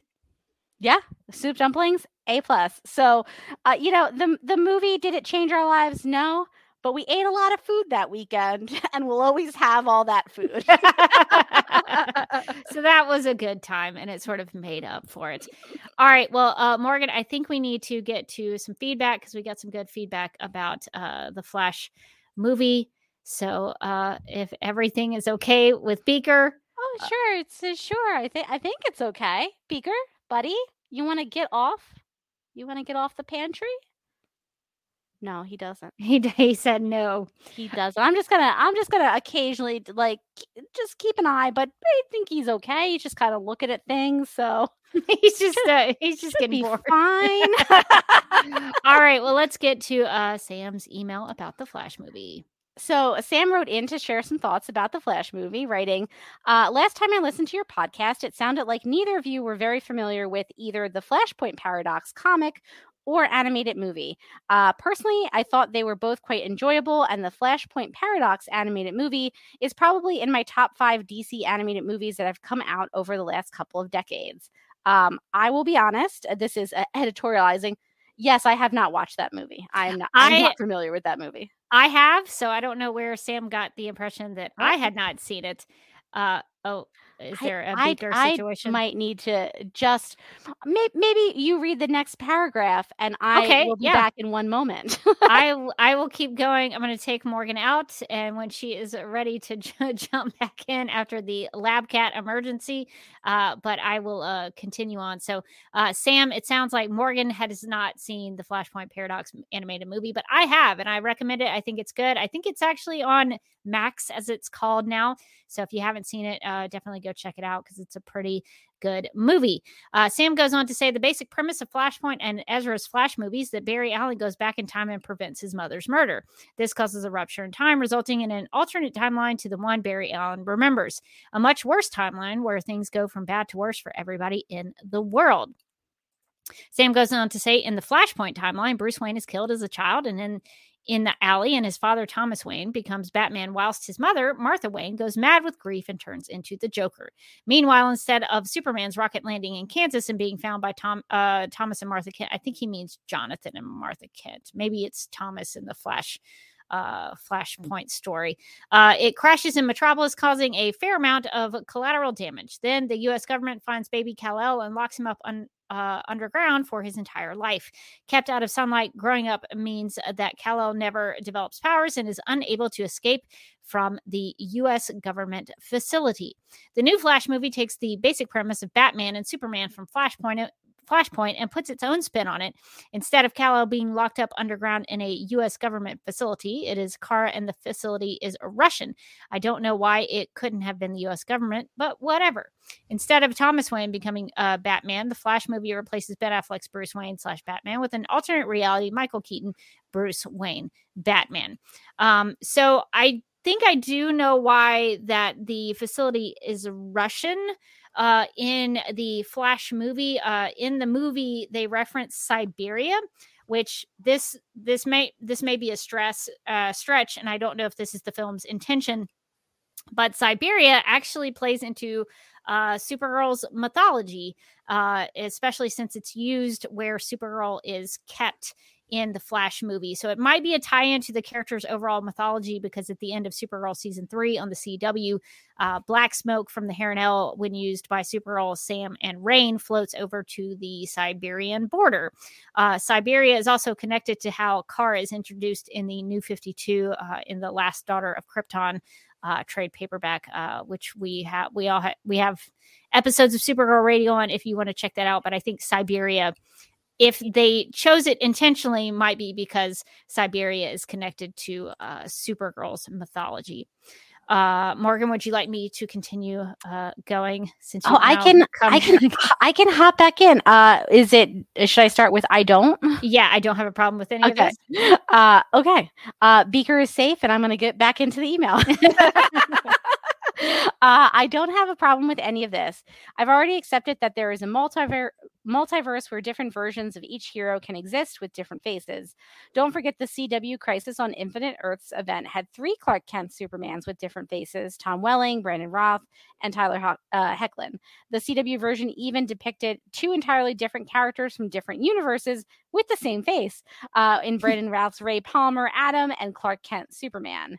The way I interpret the premise of this story is that if you F with the timeline, it's like pulling the lever on a slot machine where one of the spinning symbols promises to give you a Batman of some description, but there's no guarantee which face the machine will stop on. I like the idea of, like, I feel like that's like what Warner Brothers does. They just like pull the slot machine to see like what Batman is going to be in any specific thing at any specific time. They're like, we need a Batman, but which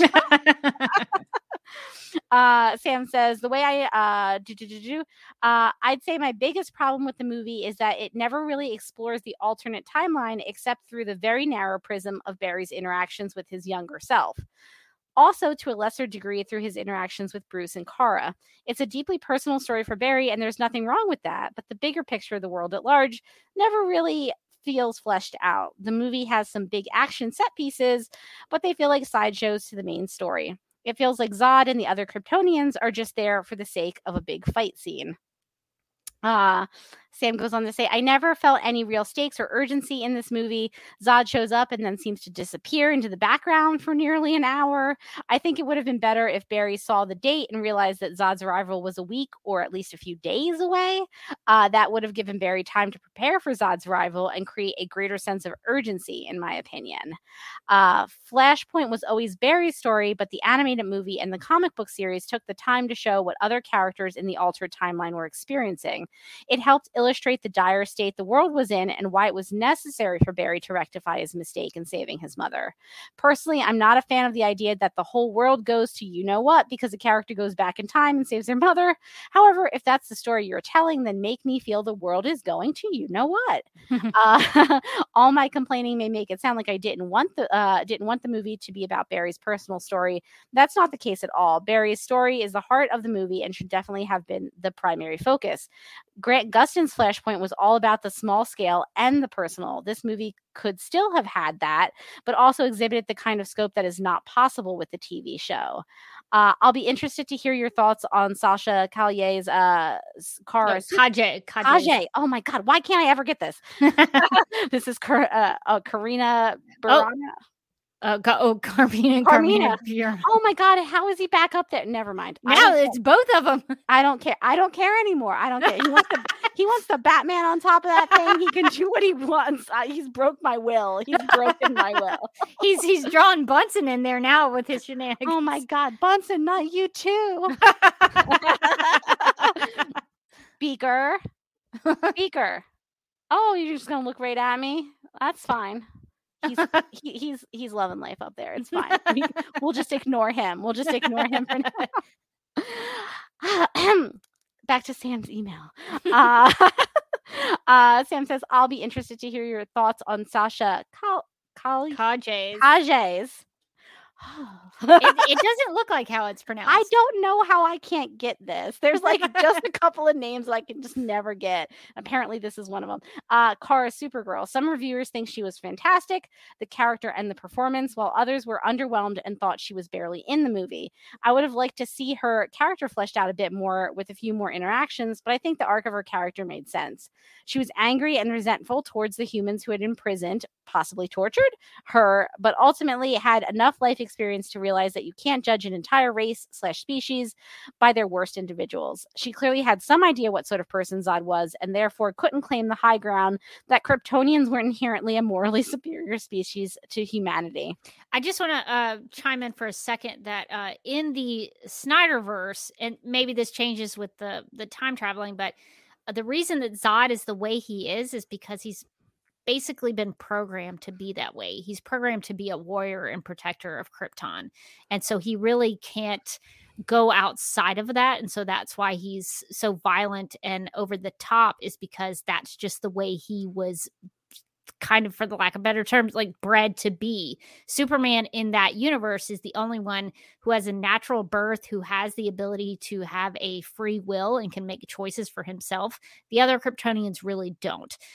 So that is kind of why Zod is the way he is. And so that's not really mentioned. It's probably too complicated for them to address that with Sasha Kaje's Supergirl. But for her to sort of dismiss those people without recognizing that that's probably how they were bred to be, I can see why they would overlook that and kind of gloss over it, but I just wanted to mention that. So Sam goes on to say, most of what I've had to say has been complaints, criticism, but I did enjoy the movie for the most part. I thought Ezra Miller's performance was good, and I liked the way the two Barrys played off of each other.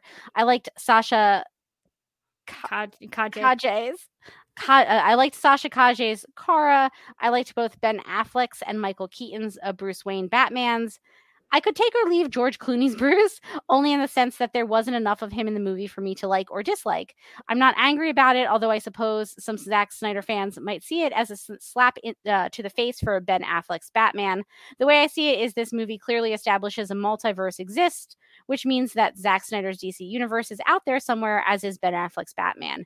This new altered timeline with George Clooney as Bruce may no longer be Zack's universe, but I'm sure that universe is still out there somewhere in the multiverse. I wish they had just shown that.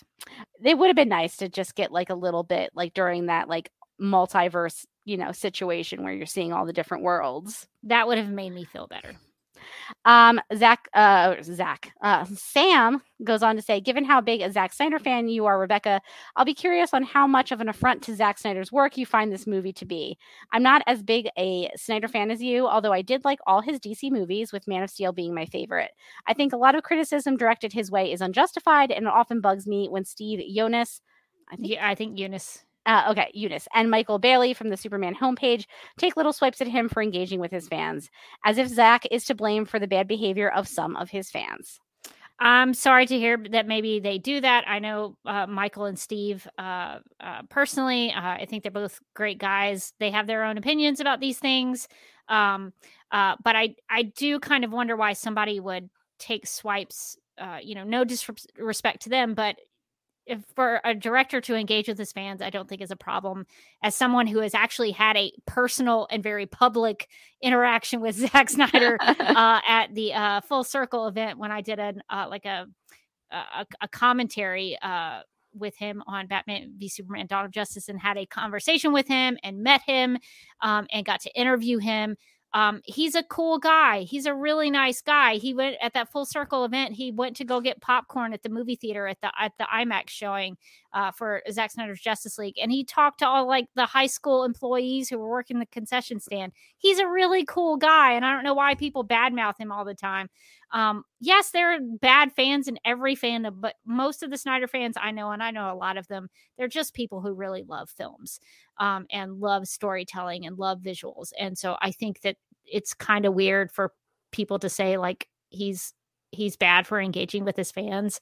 I think that's why his fans, I can only speak for myself. That's why I, as a fan, partially like Zack Snyder, is he actually does engage with his fans, and he interacts with us in a lot of ways by either social media stuff or having these big events where he raises money and we get to be a part of that. So anyway, I did think that there were a lot of things that I found disrespectful about the way the Flash movie handled a lot of his work. I just think it's kind of a crash.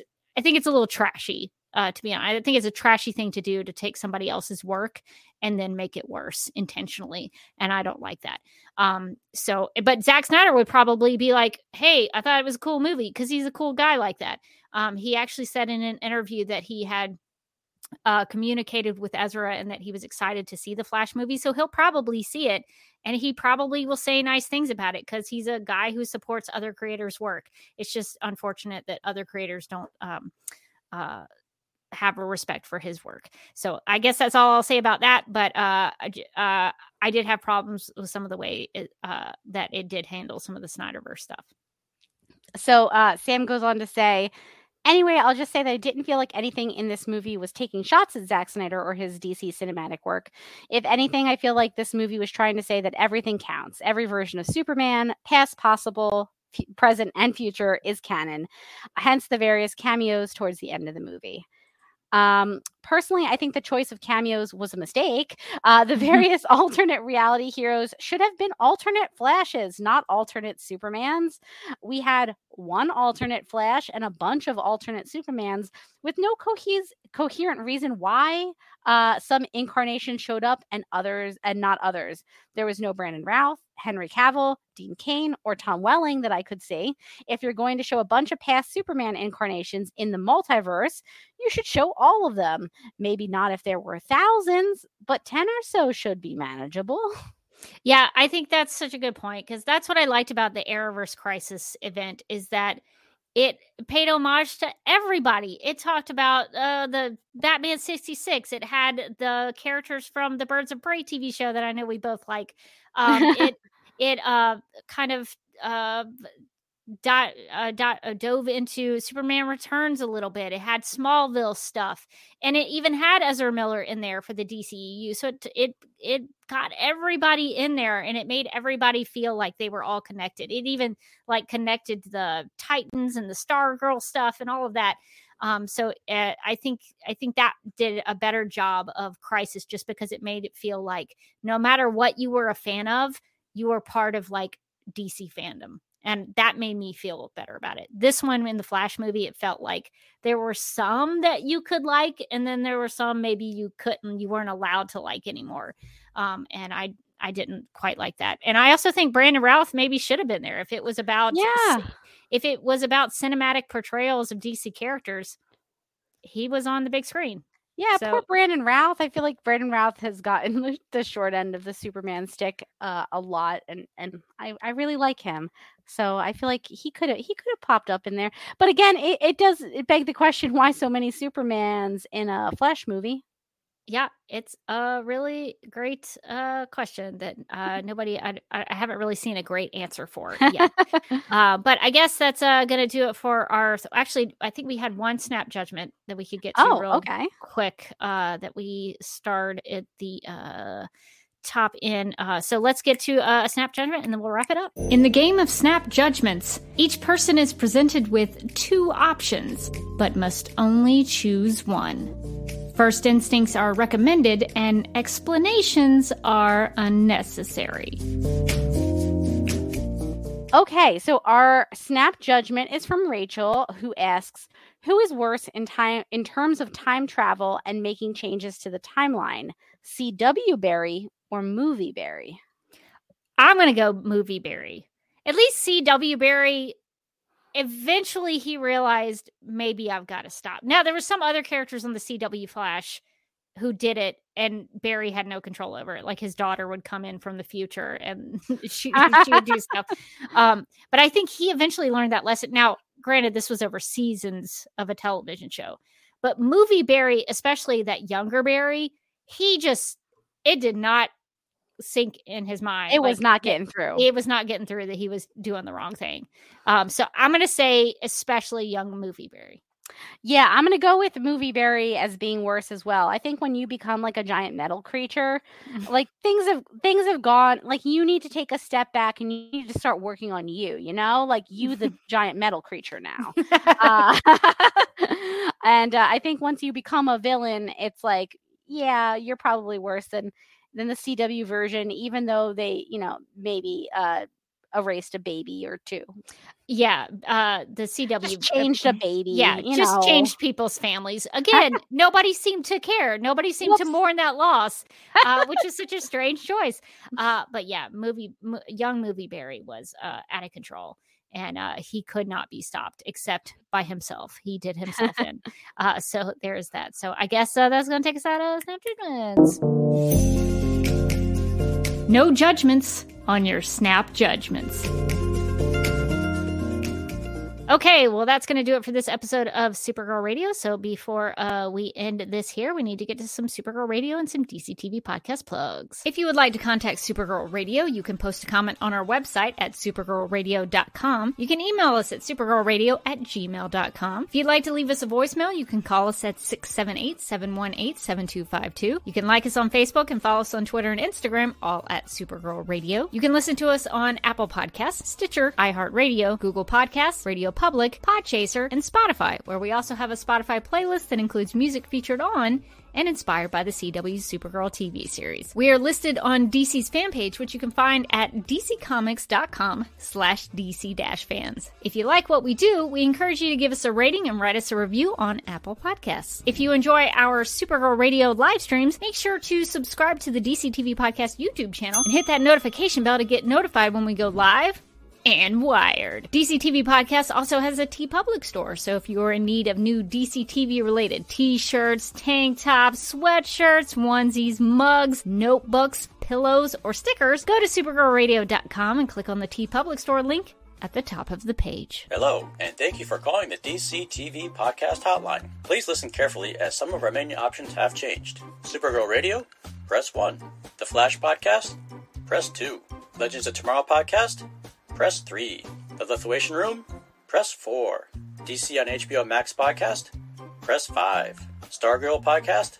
Press 6. Superman and Lois Radio? Press 7. Green Lantern Podcast? Press 8. The Sandman Podcast? Press 9. Justice League Dark Podcast? Press 10. DC After Dark? Press 11. For all other inquiries, please stay on the line and the next available agent will be with you shortly. We've got to redo the plugs because I just noticed DC on HBO Max.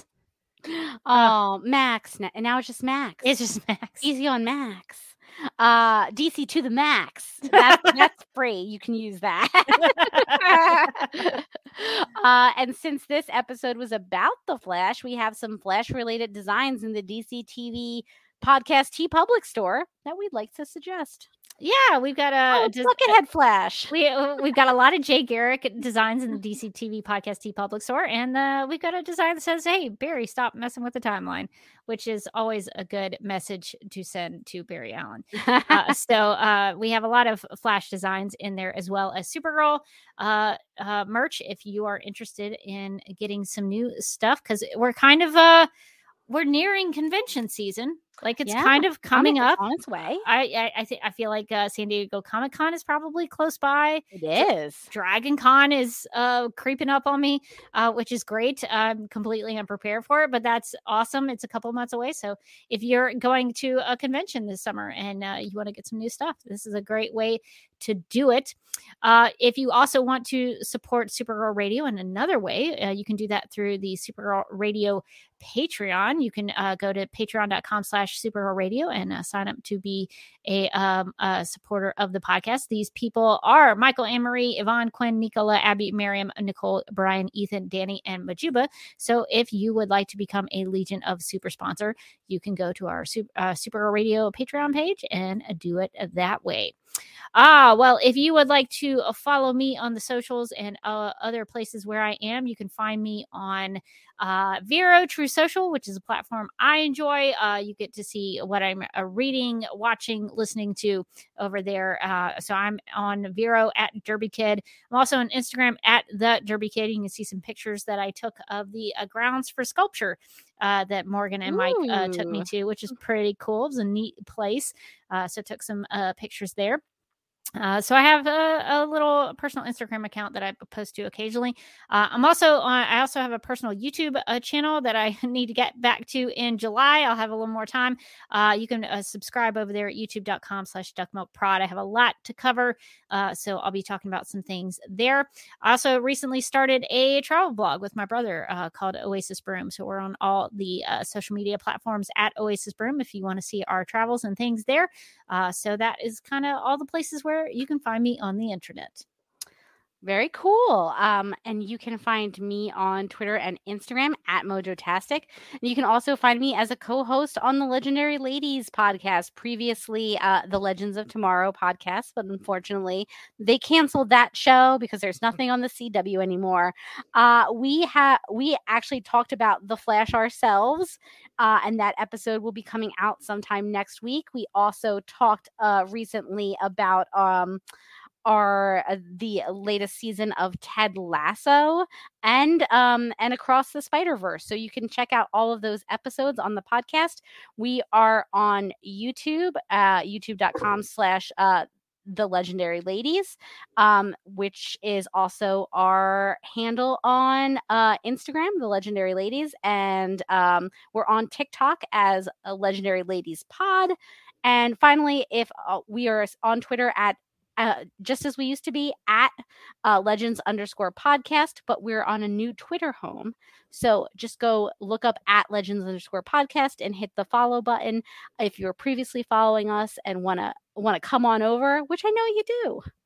Yeah, the Legendary Ladies podcast is excellent, and everyone should subscribe and follow in all the places.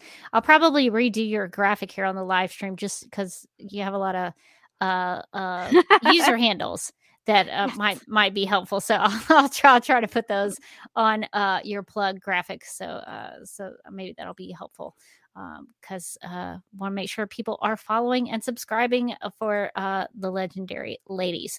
Well, I think that's going to do it for this episode of Supergirl Radio. But until next time, I think I'm still Rebecca Johnson. I think that's right. I don't think I've changed throughout this podcast process. And I think I'm still Morgan Glennon. Oh, that's good. But I have some memories of being Rebecca Johnson. Was Helen Slater in in Smallville? Wait, no, never mind. Actually, she was, but not as Supergirl. That's right. Oh my God, the Morgan Glennon version of Rebecca Johnson was right. But until next time, I'm also still Morgan Glennon. And remember, our scars make us who we are. Don't let your tragedy define you.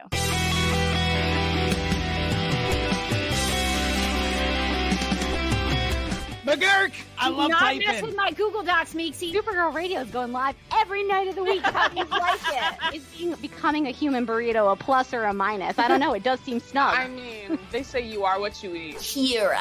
I love that. So I do a podcast called Supergirl Radio, and one of our segments is Lena Luthor, Boardroom or Ballroom. Because she looks like a boss in this coat.